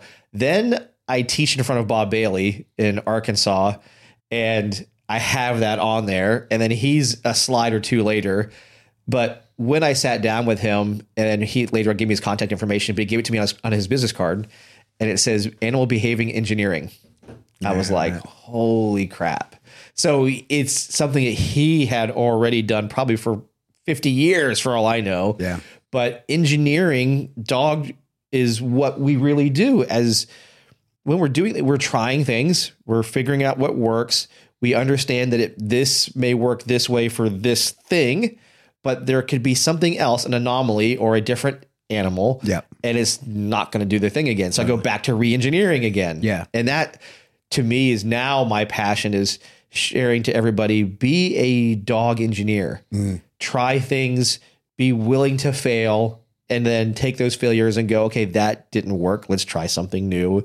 But we have to do that by breaking it down into small steps. One of the guys from one of the particular government agencies I've helped him before. I think you have. He's listened to the podcast. He listens to the podcast all the time. He was at the seminar. He was chatting with me and he said, man, one of the really heartbreaking realizations that has come to me by listening to all you guys talking is how many dogs got washed out that didn't need to be. Oh, for sure. And I said, yeah, man, it is the way it is. And he said, well, it just goes to show that the governance that is residing over our jobs, it has really restricted a lot of good dogs that could have possibly been masters at this game. And he said, but we'll never know. And I said, well, that's unfortunately what happens when ego and insecurities are sitting in that chair. Yeah. I'm not attacking all people, because I know that there are governances in place that they can't do it. But Yeah. it is difficult. That's the problem with all government department type work, is that they have a TMP. It's really difficult to change. And you got to teach everybody according to these guidelines, and it should work. It'll work sufficiently. It definitely will be adequate.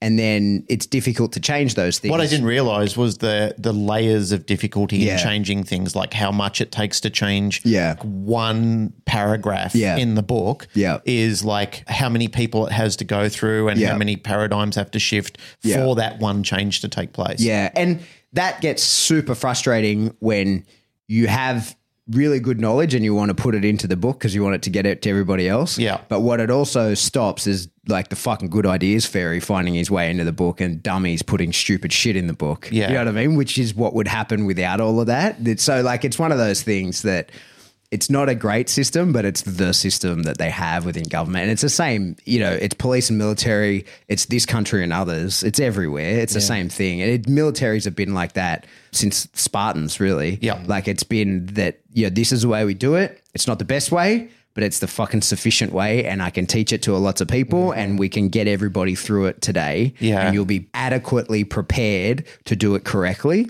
And then if you want to be awesome at it, like do that in your own time. We're not changing the way that the textbook is written because you have the level of intelligence and base of understanding to make those changes, but the guy who takes over after you may not, you know?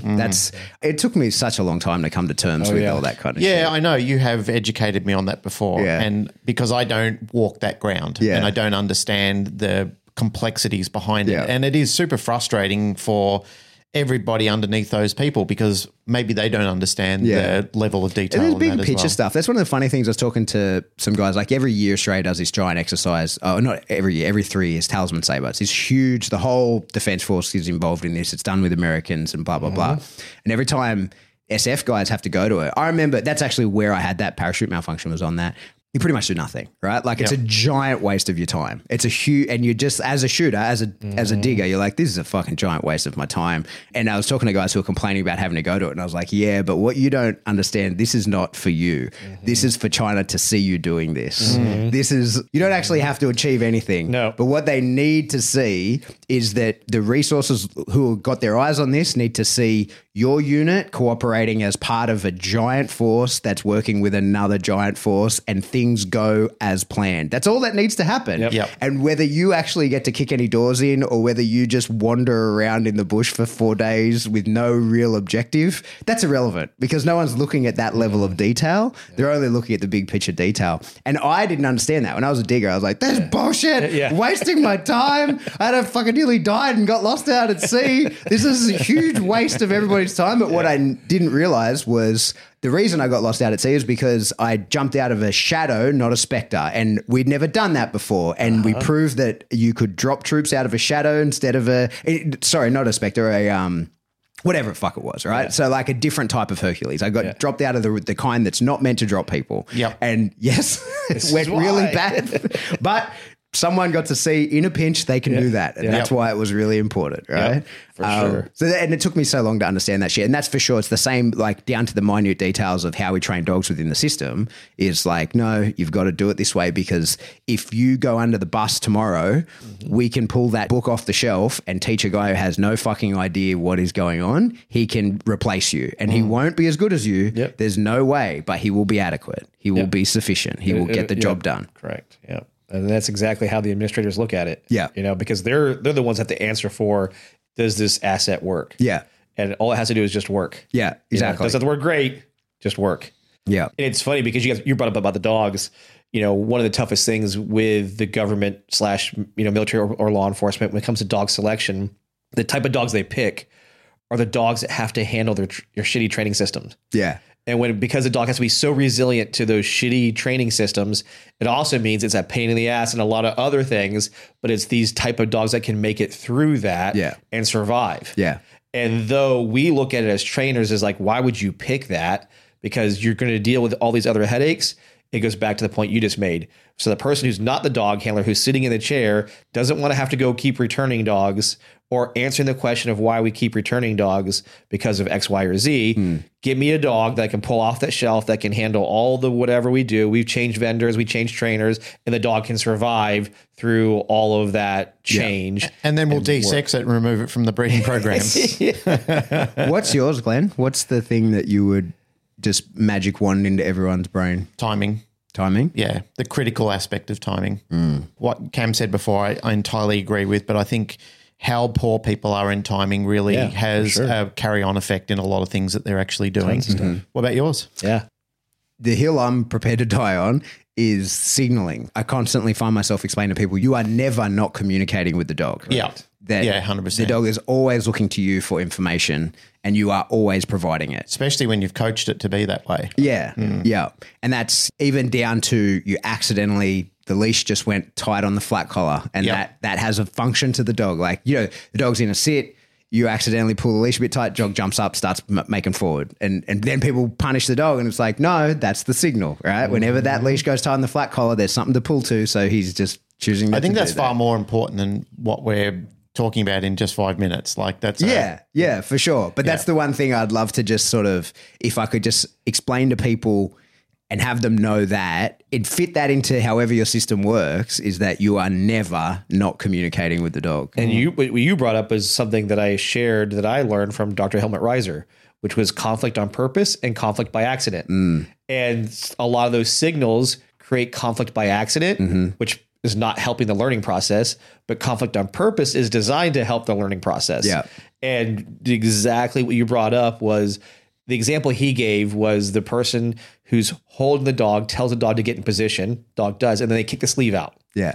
And as soon as they kick the sleeve, the dog goes, and then they're like, no, you're making corrections and doing whatever. And he's like, that's conflict by accident. You are punishing this dog because you did this signal to your point. Yeah. And this is what happened. Do you know, some things seem so obvious, but they're hugely different. Like when I was at the seminar, in that exact situation, he said something to someone that I have said 1,000 times since, right? But I didn't pick the words correctly. I used to say to people in that exact situation, just very slowly bend down and pick up that sleeve. But what he said, and it's the same thing, but it's just the correct words to have people understand, is stay below the threshold of the dog. Yep. And pick up the sleeve. Now, that doesn't have to be slow, right? That could be very fast. It's whatever it's going to be. But he's so better than I ever had conveyed to people the intent of what they're doing. I was just like really slowly. He's got pick up 40 the years sleeve. on you of practicing that. Mate. But like that was one of the ones where, you know, you kind of like, oh yeah, I know stuff. I know heaps of shit. yeah. And then I was there, I was like, oh, I don't know shit. Yeah. But I think that falls in the philosophy of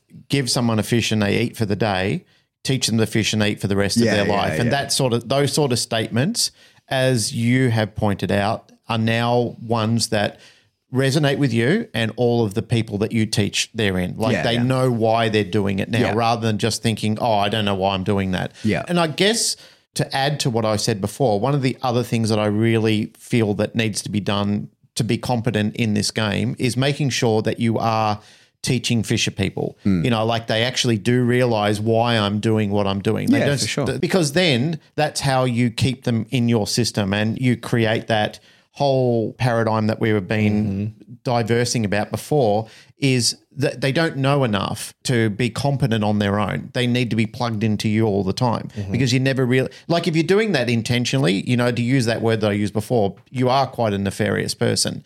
Because what you're doing is teaching a person, without me, you're nobody. Yeah. What you should be doing is saying, if I die tomorrow, I want you to have all the information. Yeah.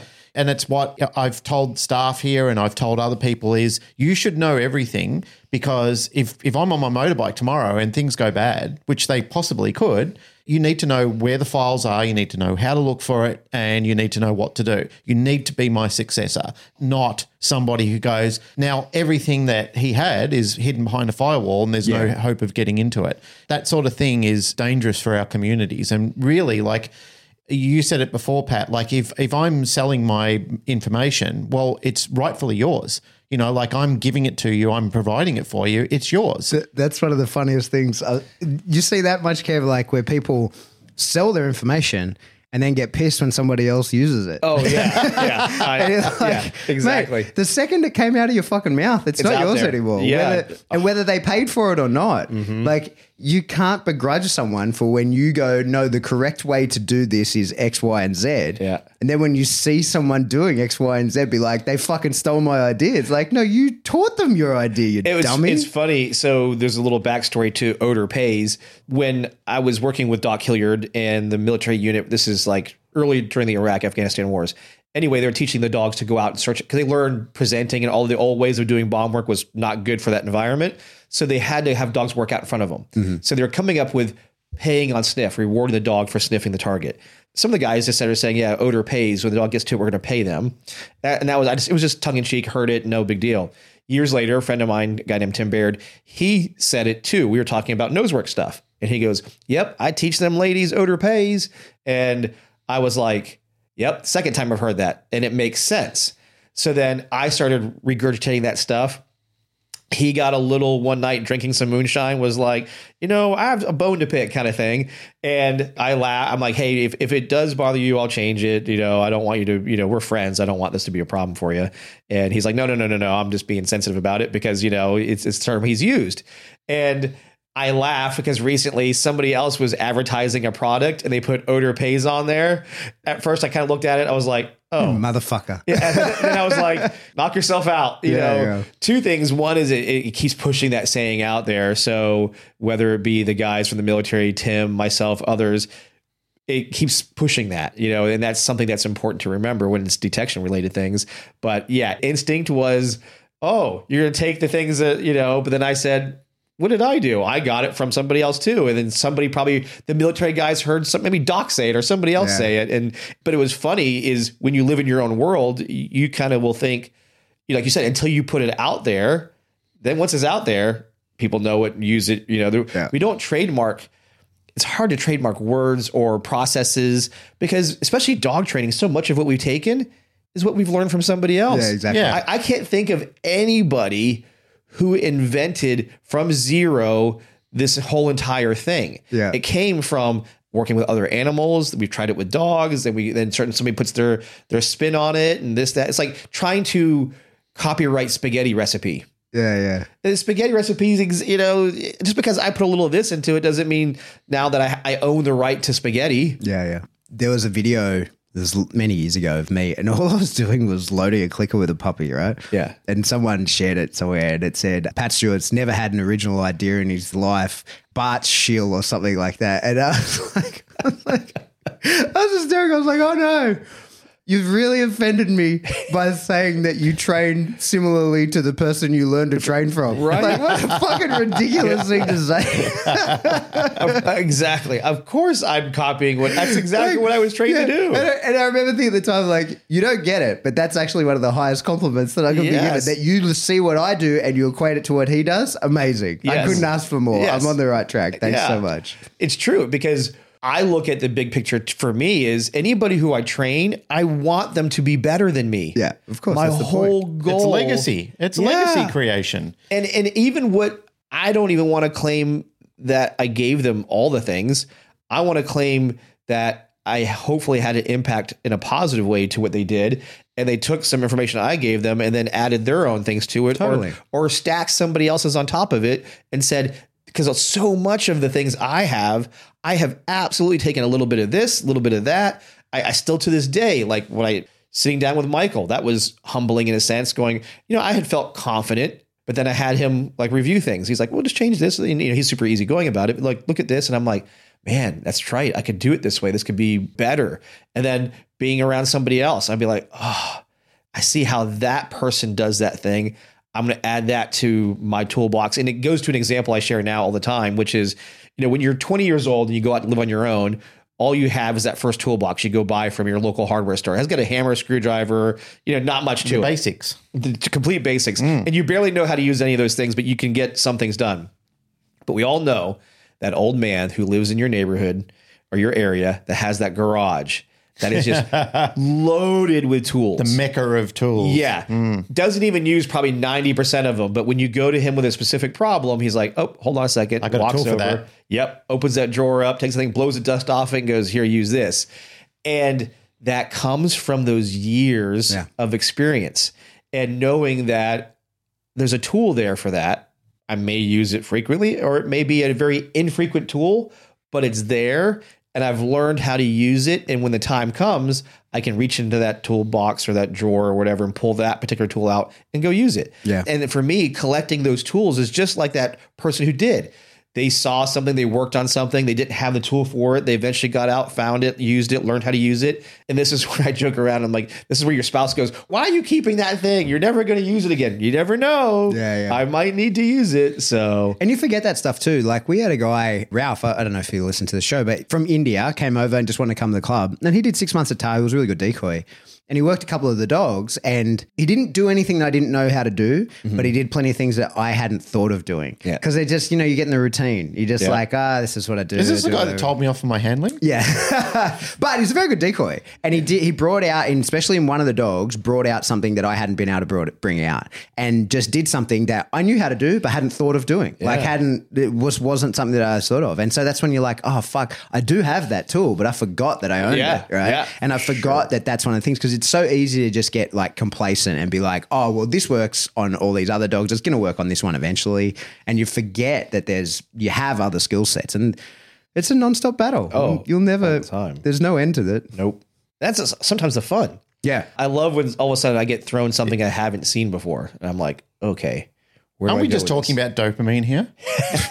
Yeah. No doubt. Probably. Oh, yeah. What's been the thing in Australia that you've been like, oh, really? This is gross. You Australians are fucking weird. Because you've Easy- been here long enough now and Yeah. will be here long enough that it's not just like wave top touristy shit that you're doing. Sure. Isn't it just the staple veggie bite? Yeah, well, I was just say the easy answer is Vegemite, because that's just a thing. But I would say that people may not know is the way you guys do some of these meats. It's like it's soft. It's like it's not what I would call ground beef, like what we go with. But like I got a burger. Alex took me to a place to got a burger there, and it was like what I would call a sloppy Joe. It was just like super loose meat. So I was like, okay, fluke, whatever. A couple days later, we go get a sausage roll. And in my mind, I'm thinking like hot dog style sausage. I bite into it, it's like sausage mash. And so my brain, it didn't taste bad, but my brain was like, the hell's wrong with this? So it's kind of, and I haven't experienced that so much in other countries. It was the way you guys do that. And then your chicken parm. Chicken parm is your thing, but it varies from place to place too. Yeah. Some are heavy cheese, heavy sauce, and then it's always on, for the Americans listening, French fries. For you guys, it's on chips. And Well played. yeah, where we're at. But they are different things. Yeah, Like, they are. Chips are thicker. French Yeah. fries are very thin. then okay, but that's how you guys put it. In anything I had known before that, it's always with spaghetti and some other. It's an Oh, Italian really? dish. Oh yeah, Yeah, okay. It's completely Italian in the sense of when you go get, and you need to try, especially if you're going to Chicago, ask for chicken parmesan. You're going to get like noodles, spaghetti, and then you'll have chicken parmesan on top of that. Yeah, right. And that'll freak you out in a sense. You're like, why would I eat this with spaghetti? This makes no sense for me. Yeah. But that's, I would say the softer meats kind of thing is texture wise is something that I was not used to. Like I said, it didn't taste bad. It was just different. And it took my brain. It's like when you go to eat something and you think it's this thing, and then you put it in your mouth and you're like, whoa. It's like Vegemite's a perfect example. It looks like the Nutella. Yeah. And if someone bites into a toast and they think they're taking a bite of toast with Nutella on Yeah, it, you're in for a shock. Your It's like system is salty gonna- yeast. yeah. Do you know one of the things that really struck me as difficult to cope with in America? Coffee. Oh, okay. The coffee over there is like road tar compared to, we have like nice sort of Yeah. French and Italian sort of coffees over here. Even our, like our little coffee makers with the pods and everything Yeah, like yeah. that. Like they're really beautiful espressos. But when I went over there, like it's drip filtered coffee. Yeah. And it was just bizarre. I'd say, oh, I'd like a coffee, please. And you drink it, you go, oh, that's not coffee. That's just like road tar and water. That's one of my secret shames, is how much I like American coffee. Well, these days, coffee in America is either iced or a milkshake. Yeah. Or for you guys, it would definitely be. That's the other thing I learned. I think you just reminded me. So I order a milkshake, and in my mind, this was what you guys call a thick shake. So I grab that milkshake, thinking I want to have to suck hard the straw to get the milkshake up. Oh no, your shit is legit milk with a flavor to it. It shot up I shot up my mouth into my nose. I was like, "Is this like Nesquik where we just put chocolate powder into milk and we have a milkshake now?" But then my friend goes, "Well, it is defined as what it is. It's a milkshake." And I was like, "Yeah, you're right. I'm thinking what you guys call a thick shake, which is the ice cream version of that." That was one of those shocking moments where it got my attention. I was like, okay, so I need to make sure when I'm ordering something, this is what it really means. It's been super fun to kind of being here longer, seeing a lot more of the cultural aspects of over here, learning a little bit about footy and rugby, even though some call rugby footy, but then AFL is called footy. Yeah. So, Everything's footy. Yeah. Yeah. And you guys do call soccer, so I was able Yeah. to connect to that. Well, that's called football too. Yeah, yeah. Like over in UK, that's called football. For sure. That's why. So in Europe, I was trying to be correct, thinking you guys are like Europe and you call soccer football. See, they're You're offended like, no. by that because they say, because I've spoke to people in the UK and they say you call AFL and rugby football, but you hardly fucking touch Use the your ball feet. with your Yeah, foot. yeah, Like yeah. it's always, like you're bouncing the ball with your hands, whereas soccer, it's true and legit football. Yeah. And I said, go fuck yourself. Have you figured out the difference between rugby league and rugby union yet? Like culturally, do you know what the difference No, is? but I did see. Commercials I was watching called the. It was not State of the Union. It was Union of something. State of Origin. State of Origin. Thank you. There you go. And that was like Melbourne versus whoever the other one was in. It was like a maroon color. Yeah, so it's New South Wales versus Queensland. Okay. Yeah. So I knew it was rivalry. Yeah. And I know the big one, like I was telling Pat or telling Glenn, I want to watch this. I think it's on the 29th. It's where it's the Kiwis, the All Blacks Yeah. versus, which I found pretty funny. Wallabies. The Wallabies. I thought that's a really aggressive thing to have as a team. We're the Wallabies.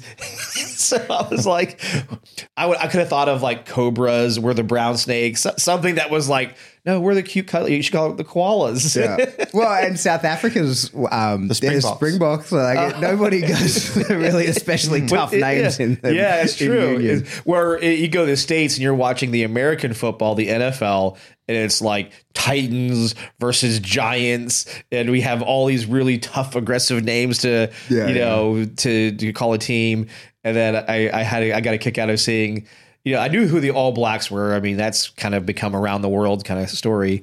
But when I saw the Wallabies, I kind of giggled. I was like, wow, they look so tough. And they're all these big dudes. They're like, we are the Wallabies. It's Pacific Islanders who live in Australia versus Pacific Islanders who live in New Zealand. Yeah. Well, there was a great comedian who said nothing more American than baseball than a bunch of people from the Caribbean playing baseball, because that's really what American baseball is now. Yeah. You're either from like Puerto Rico or some of the Dominican Republic, a lot of the Cuba. There's a lot of your big, strong players as far as like really good in certain things now in baseball, which was, derived as, ooh, this is the American sport, is now not even really dominated by anybody that would be culturally called an American anymore. Yeah. It's these other really amazing athletes that came from other countries that have perfected our sport, and Yeah. now we use them. They're and just entertain. hungrier for it. They do, They're they're hungrier for it, and they've built like brick shit houses Oh, too. man. So There I've was definitely seen- so in the State of Origin, that is New South Wales versus Queensland in rugby league. Okay. But the way that's determined is where you played in your junior league.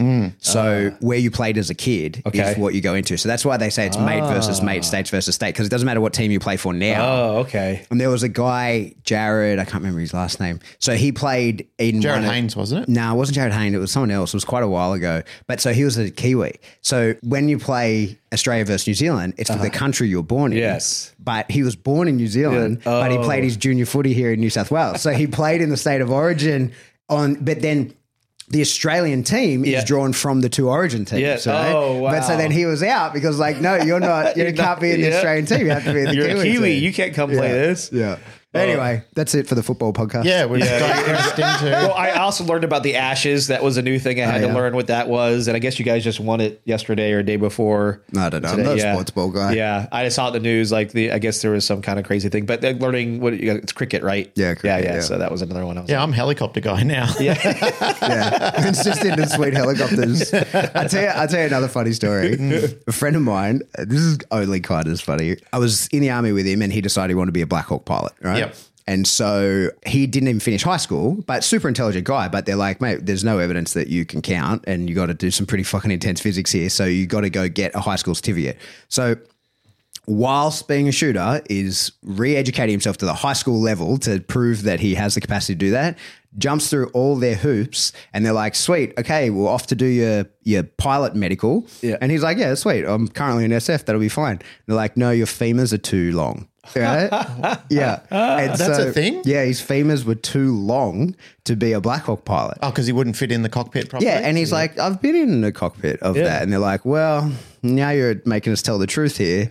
Your femurs are too long for a Kiowa, which is what will teach you to fly in. And so you won't fit in the tiny little learning helicopter, but Right. you will fit in the end game helicopter, so man. you can't play. Have you ever looked into joining the Navy? Because the Navy goes straight onto Seahawks. They don't have Kylers to learn on. Yep. So yeah, really destroyed his life. Right, Yeah, so you might absolutely. want to get your femurs checked out, mate. Yeah. Well, I don't think my femurs are in danger, but they do say in all the pilot training that you should get your physical done first, because there was a guy who went all the way through, Yeah. got his physical at the end, and they said, no, you're not physically competent to be a pilot, and they canned it right there. Yeah.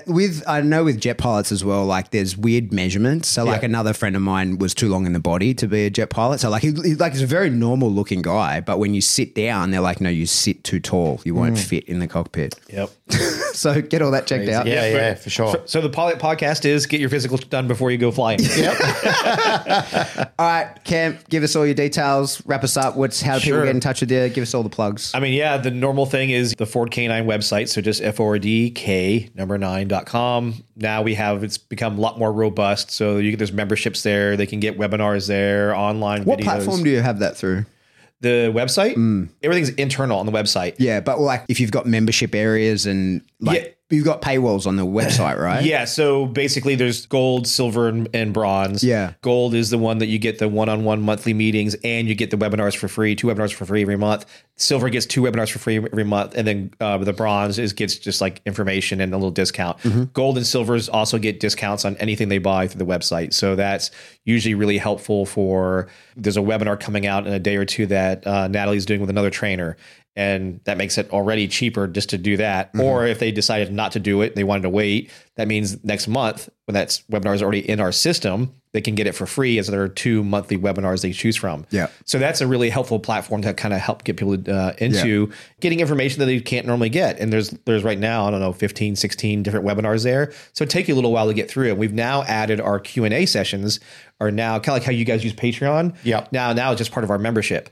So you get the Q&As or the webinar you pick, but those things are all there in that platform. And then I've done lots of videos now where I have Nathan Hall and Paola and other ones on there sharing their information. So Out of curiosity, what host is that? Do you use Kajabi or what's the? no, so Vimeo is where almost all our videos reside. And then those are funneled into the website. Oh, so you built that yourself? Yes, everything's completely built. So Yeah, that's what so like that's the course that I just took down that I stopped selling was just kind of jimmied together myself. Yeah. But I'm looking at with the new one, like what platform I will share some stuff with you when we get off air. Yeah, I'll cool. share with you that. Yeah. And then outside of that, just my typical social medias. I'm not on the TikTok world right now. I now have a social media person, which I'll give you information on that too.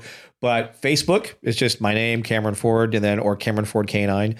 And then Instagram is just at Cameron Ford K9. And I share content on there, like obviously pretty close to every day, but I do teasers for videos. My biggest thing now is YouTube, is getting that up, and there's hundreds of videos on there all for free. So, yep. Well, sir, thanks for doing it. It's been a fun Thank conversation. It's good to see you as always. As always, absolutely. yes. Glenn, anything to say? Looking forward to your helicopter pilot lesson. Yeah. First one. I'm going to book it in. All right. Sounds good. That's it for another episode of the K9 Paradigm. As always, if you like what you hear, please like, rate, share, subscribe. Do that through whatever subscription service you download us from. Then go to one you don't download us from. Just put that in there anyway.